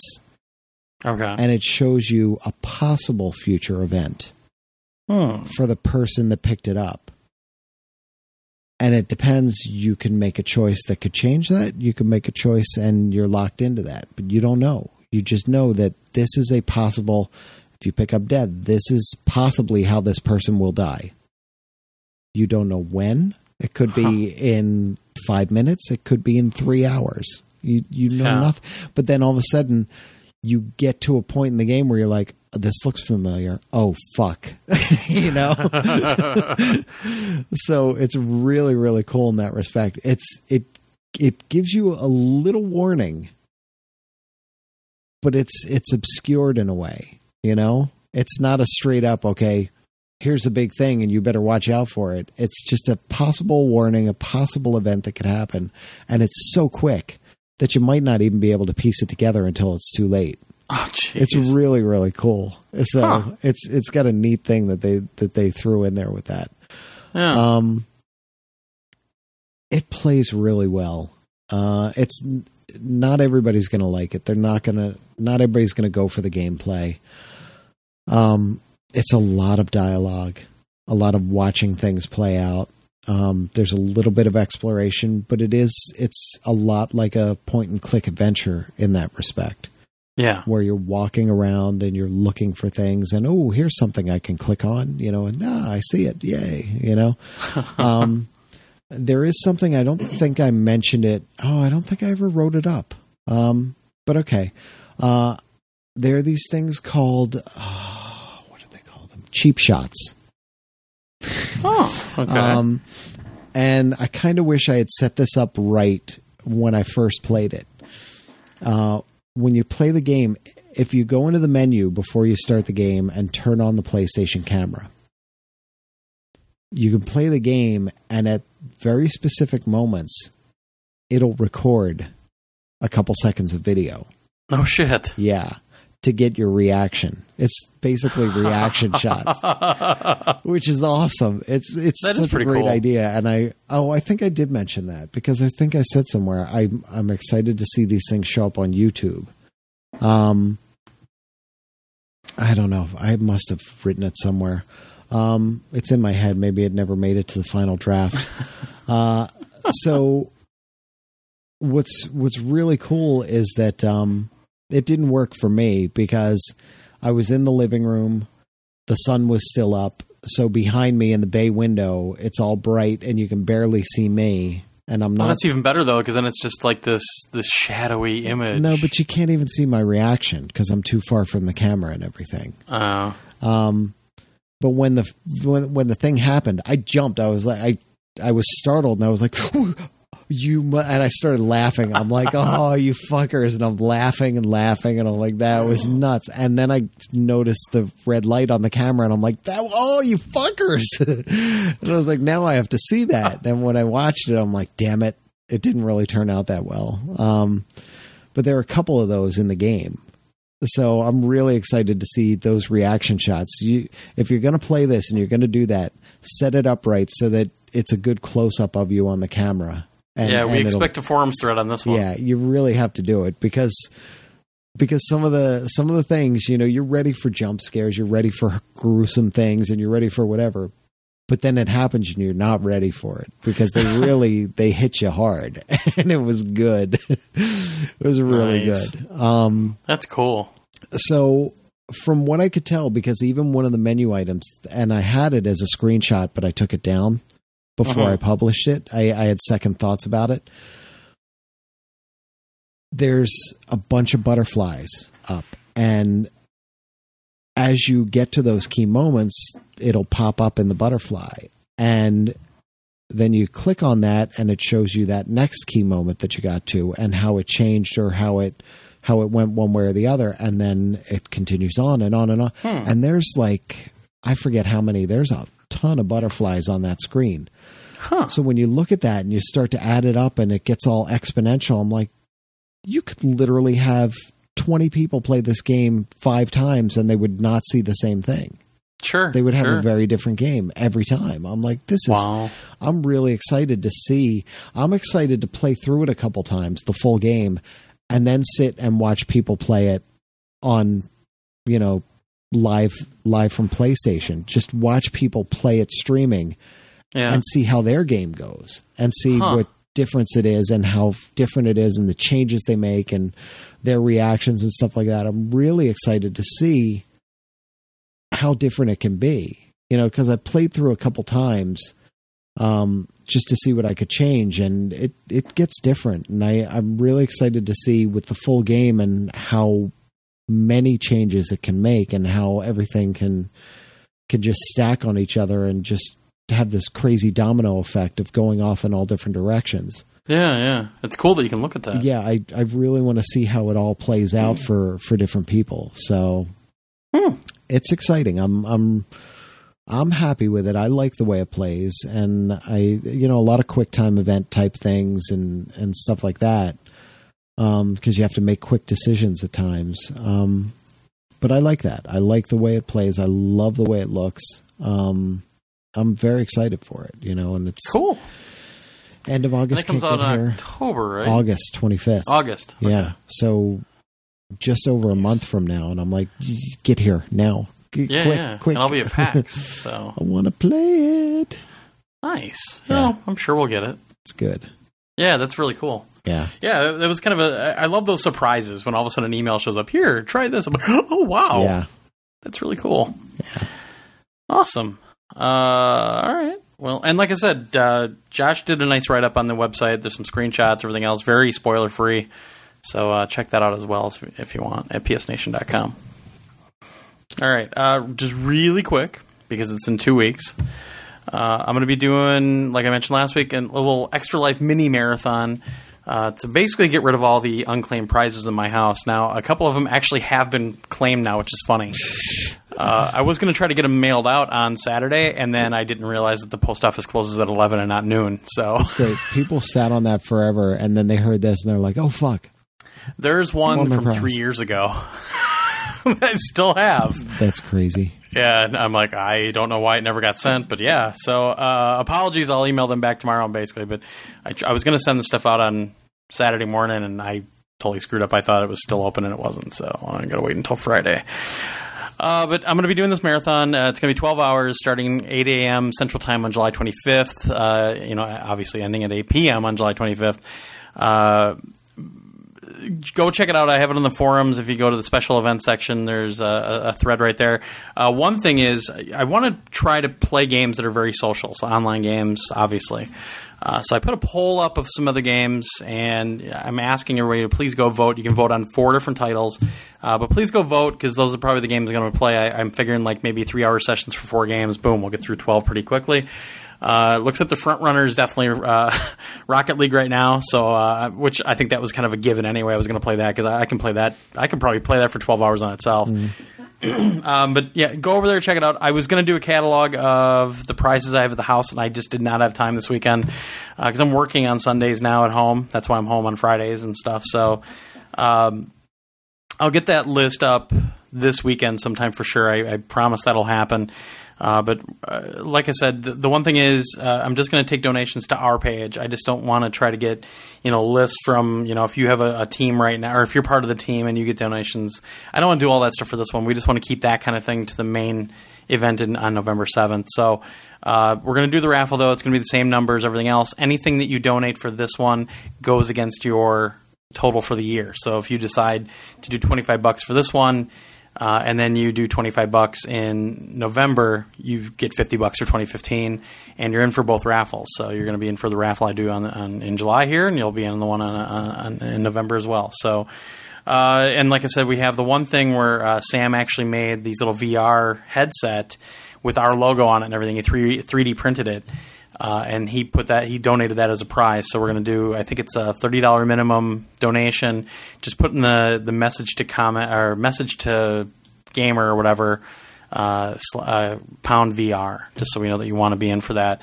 All the instructions are in the thread. I'm not going to do like an Extra Life page or anything for this. This is just kind of a little fun thing to do, and just like I said, to try to get rid of all the stuff that's sitting in my house right now, because I'm hoping that I get hired at this job and I can move, and I want to get all the stuff out of the house before I move. So that's the biggest thing. And I don't want the stuff to go to waste. There's actually some really cool shit in there, too. Like, I think there's still one of those God of War art books in there. Wow.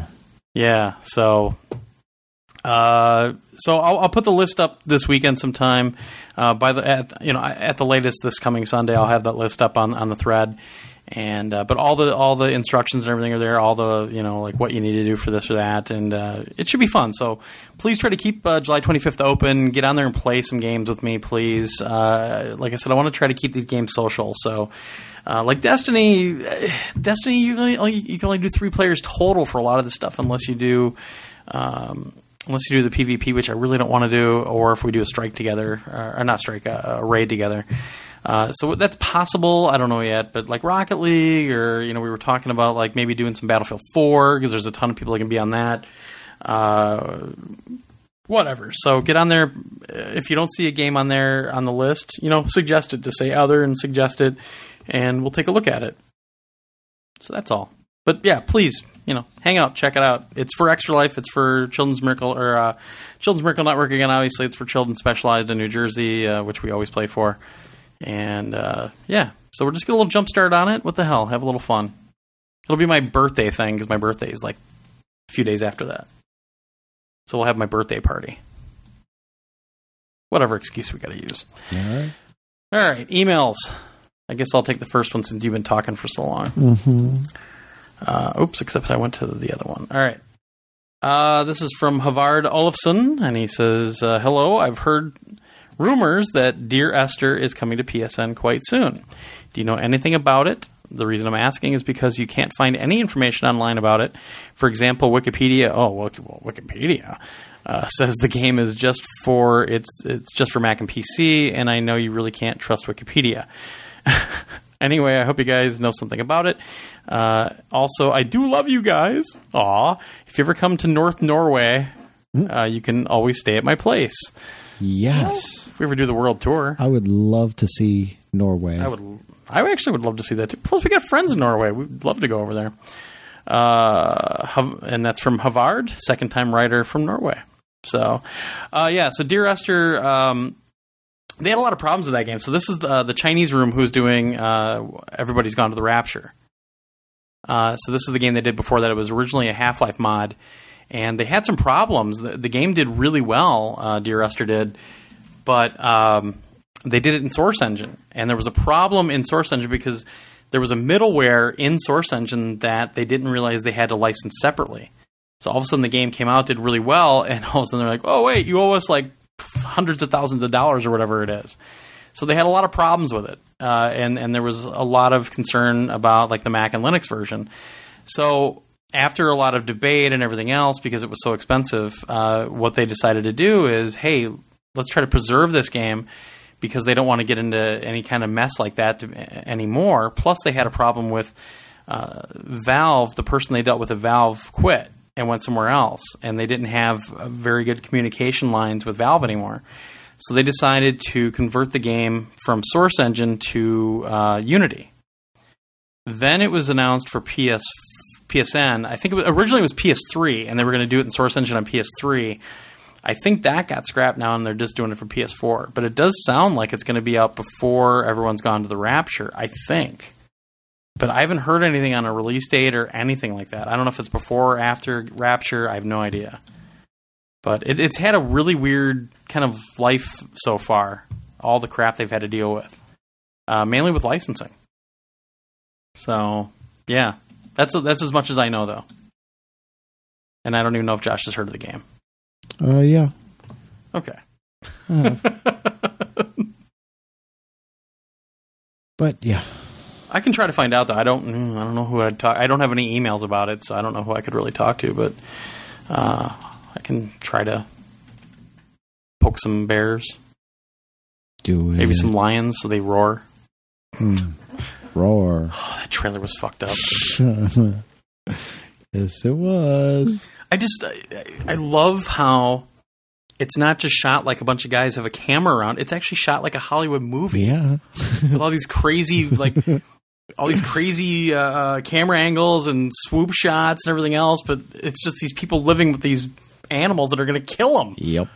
Oh, my God. These people are dumb. Absolutely stupid. If I was one of those kids, I would have gone to live with an aunt and uncle. There's no way I would have stayed in that shit. It's crazy. Yeah. Anyway. All right. So, next one, Justin Smith. Hi, Glenn and Josh. Been listening for over 3 years now, and I appreciate all that you guys do. Thank you.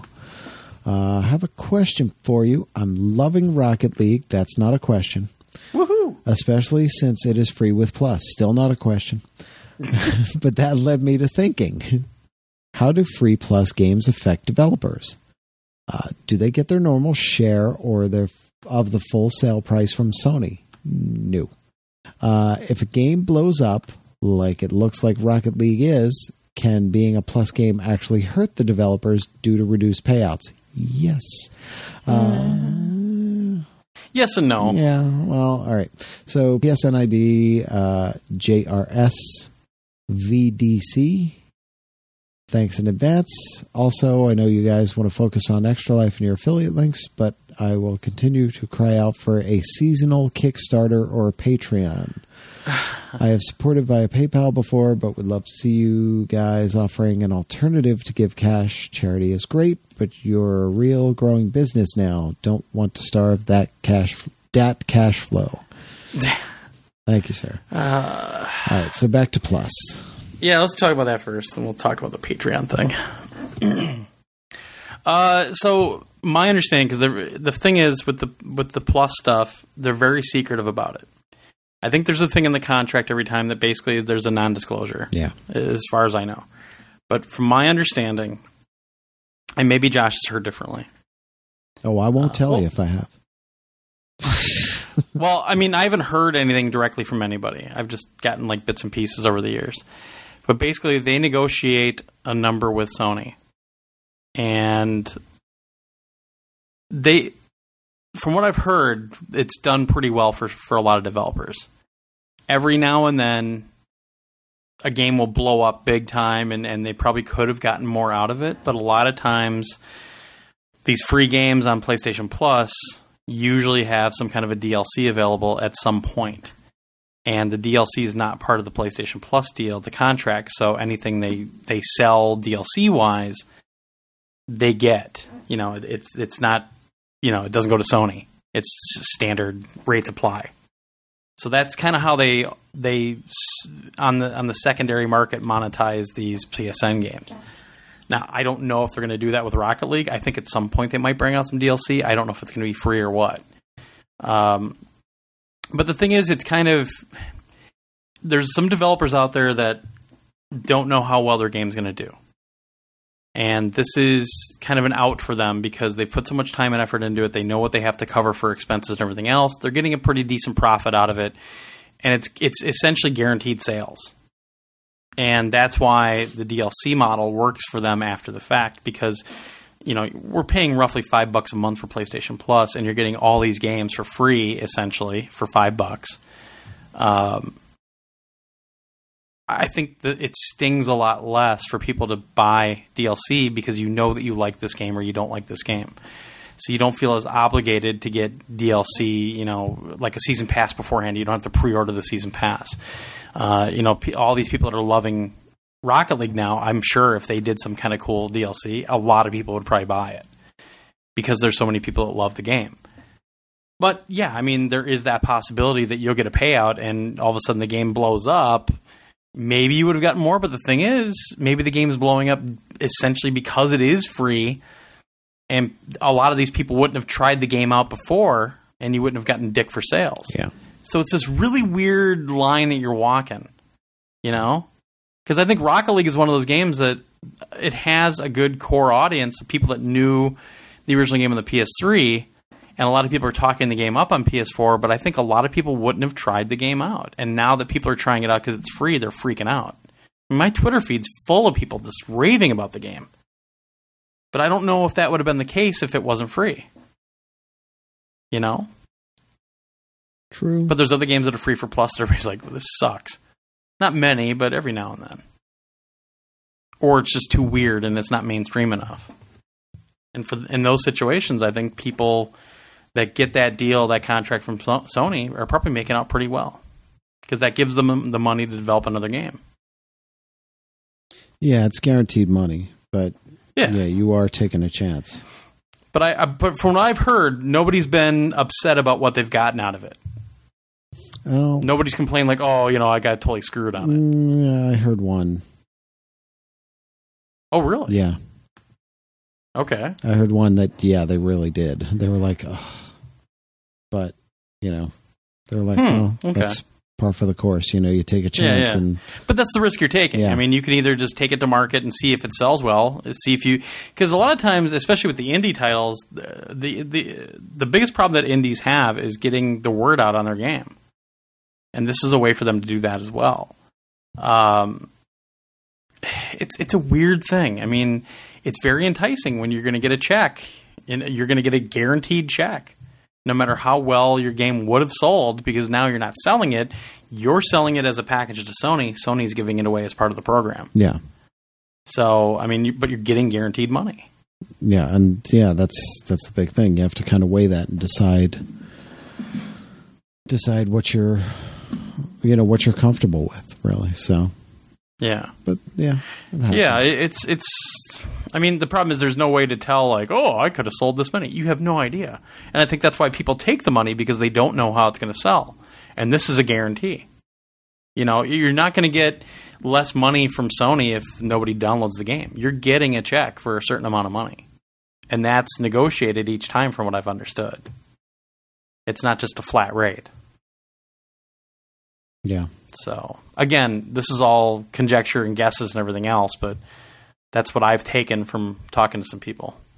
Nobody's ever gotten specific with me. Yep. So, all right. And the whole Patreon thing. So, the biggest problem that we have with doing some kind of thing like a Patreon is the fact that, number one, we're asking for money, and we've never felt comfortable doing that. But number two, a lot of the stuff we see on Patreon is, it's kind of like that Kickstarter thing where if somebody donates, let's say $50, then there's like this level where, maybe we'll offer an exclusive podcast to those people that donate a certain amount of money. So there's like reward levels. The problem is it's really tough for us to do. Josh and I both have full-time jobs now. Josh has 2 kids. I'm always running around already because I live like a gypsy right now. And we can't guarantee that. And that's the big problem. I mean, look how long it's taken for us to even think about doing the second Bondcast still. How long ago was that first one? How many centuries ago was that? Yeah. It's just really tough for he and I to do it. And the thing is, we don't want to promise something that we can't follow through on, you know? Also, I don't trust a revenue stream like that. I just don't. I like the affiliate program. It's working really well for us. We're trying to expand it as much as possible to give people options. If people use it, and people do use it, if we can get more people using it, hey, who knows? But I just don't trust the whole Patreon thing. And I've talked to a couple people at E3 MPSX that are kind of living off a Patreon situation right now, and you can see it in their eyes. They're scared as shit. Like, because people drop off every now and then. We've seen it even with the few PayPal ones we get. Like, all of a sudden you get a notice, this person unsubscribed or whatever from PayPal, and you're like, oh. And it's that kind of thing that makes me very weary of trying to rely on essentially donations. You know what I mean? I would much rather have people use the affiliate links because they're going to go shopping anyway. And if it was more expensive for them, I probably wouldn't want to do it. But it's the same price no matter what. So just hit the link and buy it, and we get a little piece of the action no matter what. You know? That's why I like it so much. And it works. It works for us. It does well. We pay our bills with it. And that, you know, and that's what we need. That's all we're asking. So I see somebody every now and then like, oh, we should do a Patreon. I just don't think it would go over that big. Maybe I'm wrong. Maybe I'm underestimating things, but I don't know. I don't know. What are your thoughts, Josh? I honestly don't know. I don't know how well. Well, you don't really deal with our financial stuff either, so no, and I don't know. And that's not by choice. It's just not available. So, well, what? You can get to all the accounts. I can't really. Yeah, it doesn't matter.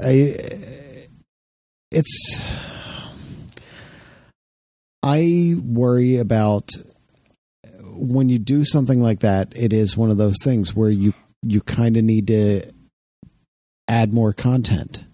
Yeah. And it is tough in the position that we're in with having full-time jobs and all, and kids and a wife and everything else that goes along with that. And the fact that I'm trying to get a business off the ground, essentially my own business off the ground, which is moving along the way that it should right now. I would just like it to move along the way that it should a little quicker, but it is moving along the way that it should. It's tough to, first of all, to figure out what that extra content is, what would be worth Yeah, we extra bandied money. that around for quite a while. Like, what would it be? Yeah. And it's really tough because we talk so freaking long on the regular podcast usually that what the hell else do we have to talk about? We had a lot of trouble with that. Just even figuring out what we could do that would be worth it to somebody to say, oh yeah, sure, I'll kick in some money if I can get some of that every week or get some of that every month or whatever it is. But we couldn't even come up with something. If people are comfortable with us not doing any of that stuff, then why not just do the PayPal? Yeah. I mean, it's the same thing. Patreon and PayPal are the same mechanism. That's what is so weird when people say, I don't like PayPal, do Patreon. I'm like, it's the same thing. Yeah. We actually do better with PayPal because they take less of the money than Patreon does. So, and I'm not saying PayPal is the answer either. We leave it up there and people do use it. And we have a couple that I need to shout out this week, but we don't, that's not our expectation. That's why the affiliate links are so nice because you don't have to do anything extra except for click a link or even put it in your bookmarks. I don't even care. Yeah. So, yeah, I don't know. I mean, we think about it every now and then. At least I do, and it's just really tough for we got really serious about it for a while. And we were emailing, like, oh, what can we do? And I'm like, well, do we have any time to even produce all this? Yeah, it's really tough. It's really tough right now. It is. I mean, the thing is, the kind of funny guys, they quit their jobs. That's their full-time thing. So obviously they can put a ton of content up. Just like a lot of these YouTubers that get all this ad money off of YouTube or whatever else, they can afford to do it because that's their job. This isn't our job. Yeah. Even though it dominates our life sometimes, it's not our job. We have full-time jobs also. It does. And it would be great to take that step and make it happen, but that's a huge step to take, especially with two very young children, and I can't guarantee I wouldn't feel that. comfortable doing that at all. I can't guarantee that we would get that revenue stream and that it could continue. Like we had always joked, if everybody that listened to the podcast used Amazon, that we could quit our jobs and be okay. But we do good. We do really well with Amazon in terms of we do better with Amazon than I ever thought we would.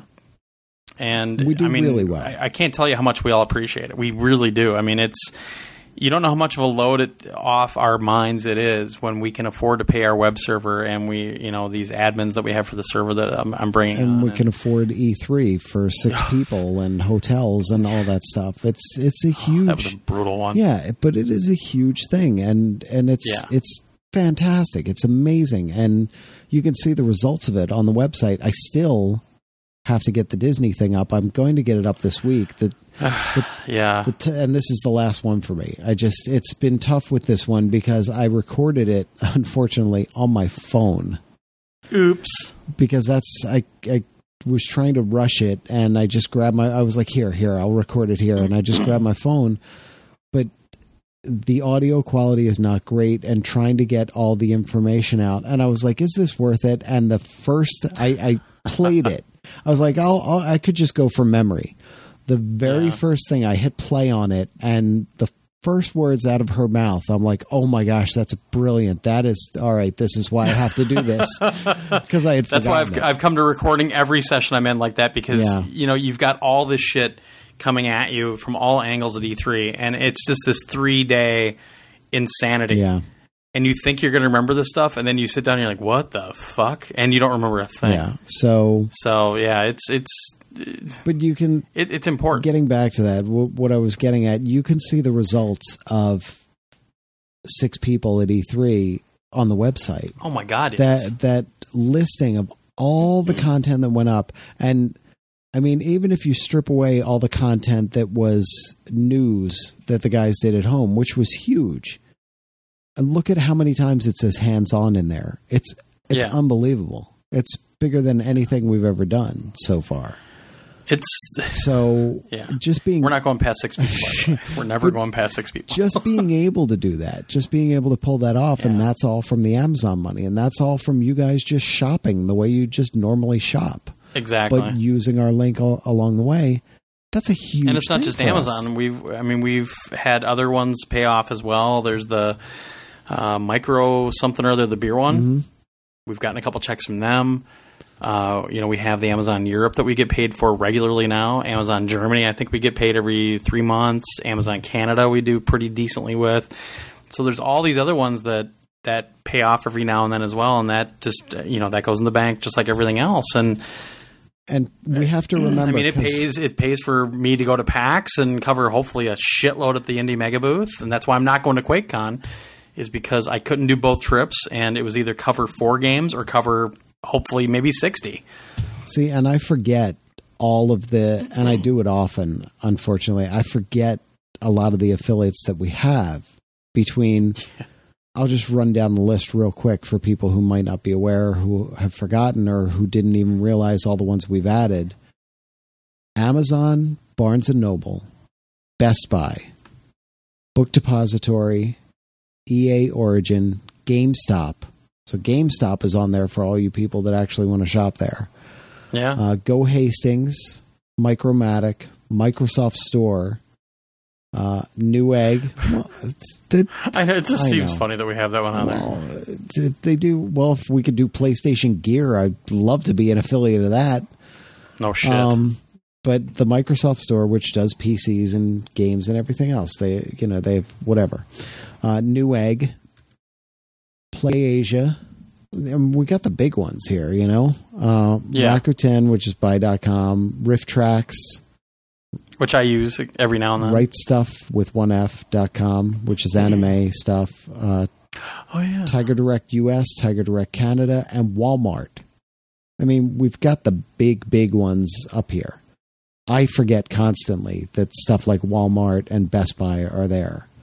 Yep. So I don't blame anybody for forgetting it, but it's just one of those things. Amazon was the first one we had, so we were harping on Amazon so much, but we have added in a lot of stuff people asked for along the way. Yeah, the other stuff that we've added is pretty much all suggestions and people asking us to put them on there. Yeah. So there's a lot of different ways you can help us get paid. Without really putting anything out of your pocket that you weren't already going to do because you were going to go buy something from Walmart or you were going to go buy something from PlayAsia, So it's all there, It's just a matter of it's one of those things. And the thing is, like I've said it before, but all that money goes back into PS Nation. Yeah. It's not like we're going out and buying gold mugs to drink out of or something. Well, it literally goes except for Josh. He had to have my ivory back scratcher. Back scratcher. It does. It all goes back into PS Nation. It goes into the trips we take. It goes into Extra Life. Extra Life, all the shipping for all the prizes comes out of that money. My gas going out to Josh's, that 16-hour drive I take. Our food that we get for the marathon, all that stuff. That's where that money comes out of, and it helps. It helps greatly, and to have that available. Yeah, and that's the thing of it. It's a great revenue source, and it's all going right back into the podcast. If it jumped exponentially, then we could look at quitting our jobs, and we'd actually have money that we could live on and pay all our bills. Pay all the PS Nation bills and just do this full time, and that'd be amazing. Yeah. But we're not there, No, we're not. We're doing fine. We are. We absolutely are. Yeah. This all used to come out of my pocket, not ours, my pocket. So trust me, I'm very happy with how things are working. Yeah. So I could have bought probably an Audi with all the money I put into PS Nation. Just saying. Yeah. Maybe a nice Cadillac. So yeah, it's great. It's, for now, if you guys could just use those when you're shopping at any of those stores. And if you have another one that you want to recommend, let us know. If there's a store you use all the time, we'll see if they have an affiliate program, and there you go. Yeah. That helps us out, and you're doing the same shopping you were doing before. That's how Book Depository and Right Stuff, that's how a lot of these come up. Yep. So, all right, enough harping on that. But we appreciate the sentiment. Absolutely. All right. Let's see here. Number 3. Last one. I have to reply to a text message from Josh. Okay. All right. Well, that's an important text message. I know. I responded to it. This one's from our good friend Sadek Al Hassan. He says, "Hi guys, great job with the podcast and E3 coverage as usual. I got a few more PSN messages about our E3 coverage, by the way. So I greatly appreciate everybody reaching out like that. It's very nice to hear that you guys enjoyed what we did and enjoyed the coverage. So it makes it worth it." Okay. So he says, "Hey, I've been thinking about getting Just Cause 3 till I saw some gameplay footage for Mad Max. Both games come from the same developer and share the concept of a sandbox world with different settings. I'm leaning more toward Mad Max Wasteland. I don't have enough gaming time to spend on open world titles. I didn't finish GTA 5 yet even. Given what you currently know of both titles, which is very little, which game would you get and why? Keep up the good work, Sadek El Hassan." Depends on what you want. Just Cause 3 will be unbridled mayhem. Will just be absolute batshit crazy fun. Mad Max will be more of post-apocalyptic wasteland and driving and car combat and upgrades and stuff like that. I think that's pretty much it. I don't know how I could describe them better. Mad Max is more kind of, it has a little bit of RPG-ish stuff in it because you have to go out and scavenge. Yep. And you have to make relationships with the different clans that are out there. So that's the big difference. I mean, Just Cause 3 is going to be that same insane gameplay where you can steal anything you want. You can, have the grappling hook with the parachute and all that crazy stuff. Mad Max is going to be more, I think, methodical to a certain extent. I mean, you're going to have missions you have to go out on, just like in Just Cause 3. But the section I played, I had to get a hood ornament of all things, and an upgraded engine out of a couple of different vehicles. So I had to go out and actually attack these convoys and try to take them out with the different weapons and that sort of thing. But at the same time, I was still trying to earn an upgrade for my car. Just Cause 3, you're trying to basically take out a regime or something like that, I'm sure. And that's the big difference. It's going to be more action-packed on Just Cause. Yeah. Mad Max is going to be the pace is going to go up and down on it because you're going to be dealing with different factions and upgrading your car and scavenging for parts. Like you'll come across a settlement and you have to go and look for parts. And water is very scarce, obviously, so there's going to be that element. I think the water is actually going to be more of the kind of the monetary system or the economy. Will be the parts that you scavenge and also the water. So, like I said, a little more RPG-ish in many respects with Mad Max, but also a lot of action. Mm-hmm.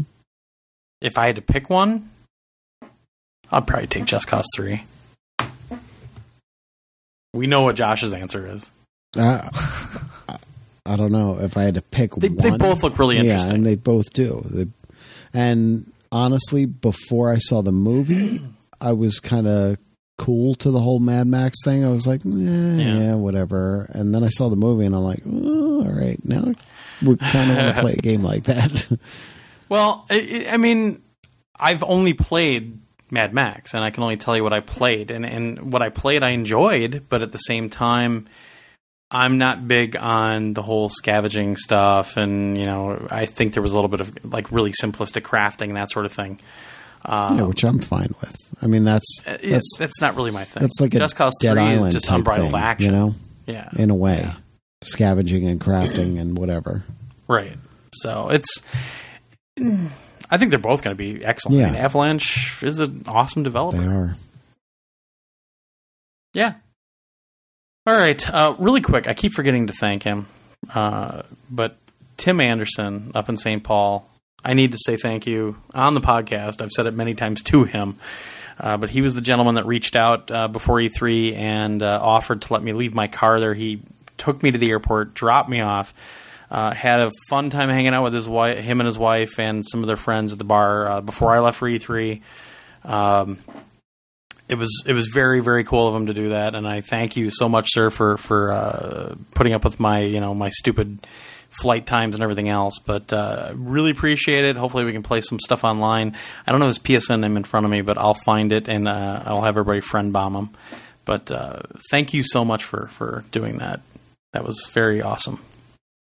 So I keep forgetting to bring that up on the podcast. So I wanted to make sure I brought it up. All right. Are we done? I hope so. I think we are. All right. I got to edit this son of a bitch still tonight. Ugh. And we have to figure out a title. I have to finish up my PGA Tour written review and jam all those 50. I took... It was the same with Until Dawn, God of War, and PGA Tour. Just do a gallery at the end. Of 700 pictures of each? No, I can't. Oh my God, man. You have a problem. I'm at a point where I can just go, click, click, click. I swear to God, that share button is pretty much there just for people that review games, because that is so fucking awesome. It is. It's so easy, but I end up with like 5, 6, 7, and I don't even realize I'm doing it. And then I go to download them. I'm like, what the oh my God. Well, and then I didn't know that all of a sudden I was going to be doing the God of War 3 review. And the funny thing is, when I was streaming it, I was taking screenshots because it's such a habit now. Yeah, but and now I'm glad I did. But with those, you've got, don't you have the chat on the side? No, I don't do it that way. I leave my laptop or my tablet and I read the chat that way. Yeah. So, God of War 3 will not be written up by tomorrow. Just letting you know. Yeah. All right. Well, let's get the hell out of here. I didn't do that stuff at the beginning. You keep forgetting to remind me. But if you want to email us like these fine people, these fine gentlemen, I believe they were all gentlemen, at least men. You can email us at podcast@psnation.com or go over to psnation.com. Look on that left side. There's a Contact Us section with all of our fine information, including our PSN names. And I think people heard me last week on the podcast about if you send us a friend request, please just let us know in the comment on the invitation that you're from PS Nation, because I got a shitload of invites this week. Just please let us know that you're a podcast listener or whatever. Don't just leave the general message in there, because we try to leave these slots open for our community members, and if it's just the general message or no message at all, it gets deleted right away. Not trying to be cocky about it or anything. We just want to make sure that it's our community that we're playing with, because that's what we care about first and foremost, honestly. So, but you can find our PSN names there. You can find our Twitter, which is Josh's is at PJFJosh. Our main Twitter account is at PSNation. You can find our Facebook page at facebook.com/PSNationpage. You can find us on YouTube at youtube.com/PSNation. You can find our website at psnation.com or our forums at psnation.com/forums, or you can click the forums button on the website. And those affiliate links that we talked so much about for a few minutes ago, you can see that on the front page. Just scroll down a little bit on the left side, you'll see affiliate link section. And all you got to do is just click the link to go to that store instead of typing in like Amazon.com. Just click our Amazon link. We have it for, I think, 7 different countries in there right now too. So if you're not in the U.S., we might have a link for you. You don't ever know. So, and they're all set up and ready to go. But like we said, check those up, because you're not spending any additional money. You're not getting a different experience. It's just whatever shopping you were normally going to do. The difference is we get a little piece of it, and it doesn't affect you whatsoever, which is awesome. Except, well, it does affect you, because the more money we make off that, maybe the better quality the podcast gets. The more videos we post. Mm-hmm. Maybe Josh will start using the Elgato we bought him. I don't know. I was using it, but then the whole thing went to shit. It was you know what happened behind my TV after Extra Life. Everything just kind of did not work anymore. Yeah. Well, that's changed, though. I give you... Yeah, I haven't had a chance to plug that in. Yeah. Don't forget to check out the VG EVO podcast network over at VGEVO.com. I did plug that in. I couldn't get it to work. And then I stopped. Damn it. I told you to use it on that screen, the Sony screen. Use it on there. And remember the buttons on the front. And we'll talk about it later. All right. Which the funny thing is, you really don't need it, because you can turn HDCP off on the PS4. Yeah. But anyway. All right. Let's get the hell out of here. We'll talk to you next week. Oh, my God. We've almost hit 4 hours. Are you happy now? Yeah. I don't want to hear any shit from Carl Sawinski or anybody else. All right, get out there, play some games. Have a great week. We will talk to you very soon. Thanks much. Is it 4 hours yet? No, we're not waiting that long. Is it 4 hours yet? No. How about now? Damn you. I have to edit tonight. It's almost 9 o'clock already. All right, bye. All right, bye. Can someone get me off Facebook, please? Get me off Facebook. I'm obsessed. Are we all on Facebook here? What is it with the updating of the status every 5 fucking minutes? I was on the other day, a dude on my page, it was like, Johnny is eating blueberries. 15 minutes later, Johnny is still eating They're so good. I'm sorry, is blueberries the new code word for semen? Because this is really gay. What are you eating for real? Let's talk. Here's the thing. If you're updating your Facebook status every 5 minutes, you need to get off Facebook and on Monster.com and get a job right now. People try to brag with their Facebook updates, right? Megan is so busy. Really, Megan? Really? You just updated your profile 97 times today, okay? You updated 42 photos of your cat in a costume. Really? Here's the thing. Before Facebook, we never had to, update our friends on the minutia of our life, right? It's not like I called up a friend and was like, hey, Melissa, I'm thinking about packing. Okay, bye. No one has time for that. I feel like people with their Facebook updates, they try to be funny and witty, I'd like to see some honest Facebook updates, Like Mark just took out $200 cash and is driving downtown at 3 a.m. Excuse me? Like to hear more about that, please. Lindsay just made $300 in 15 minutes. I'm listening.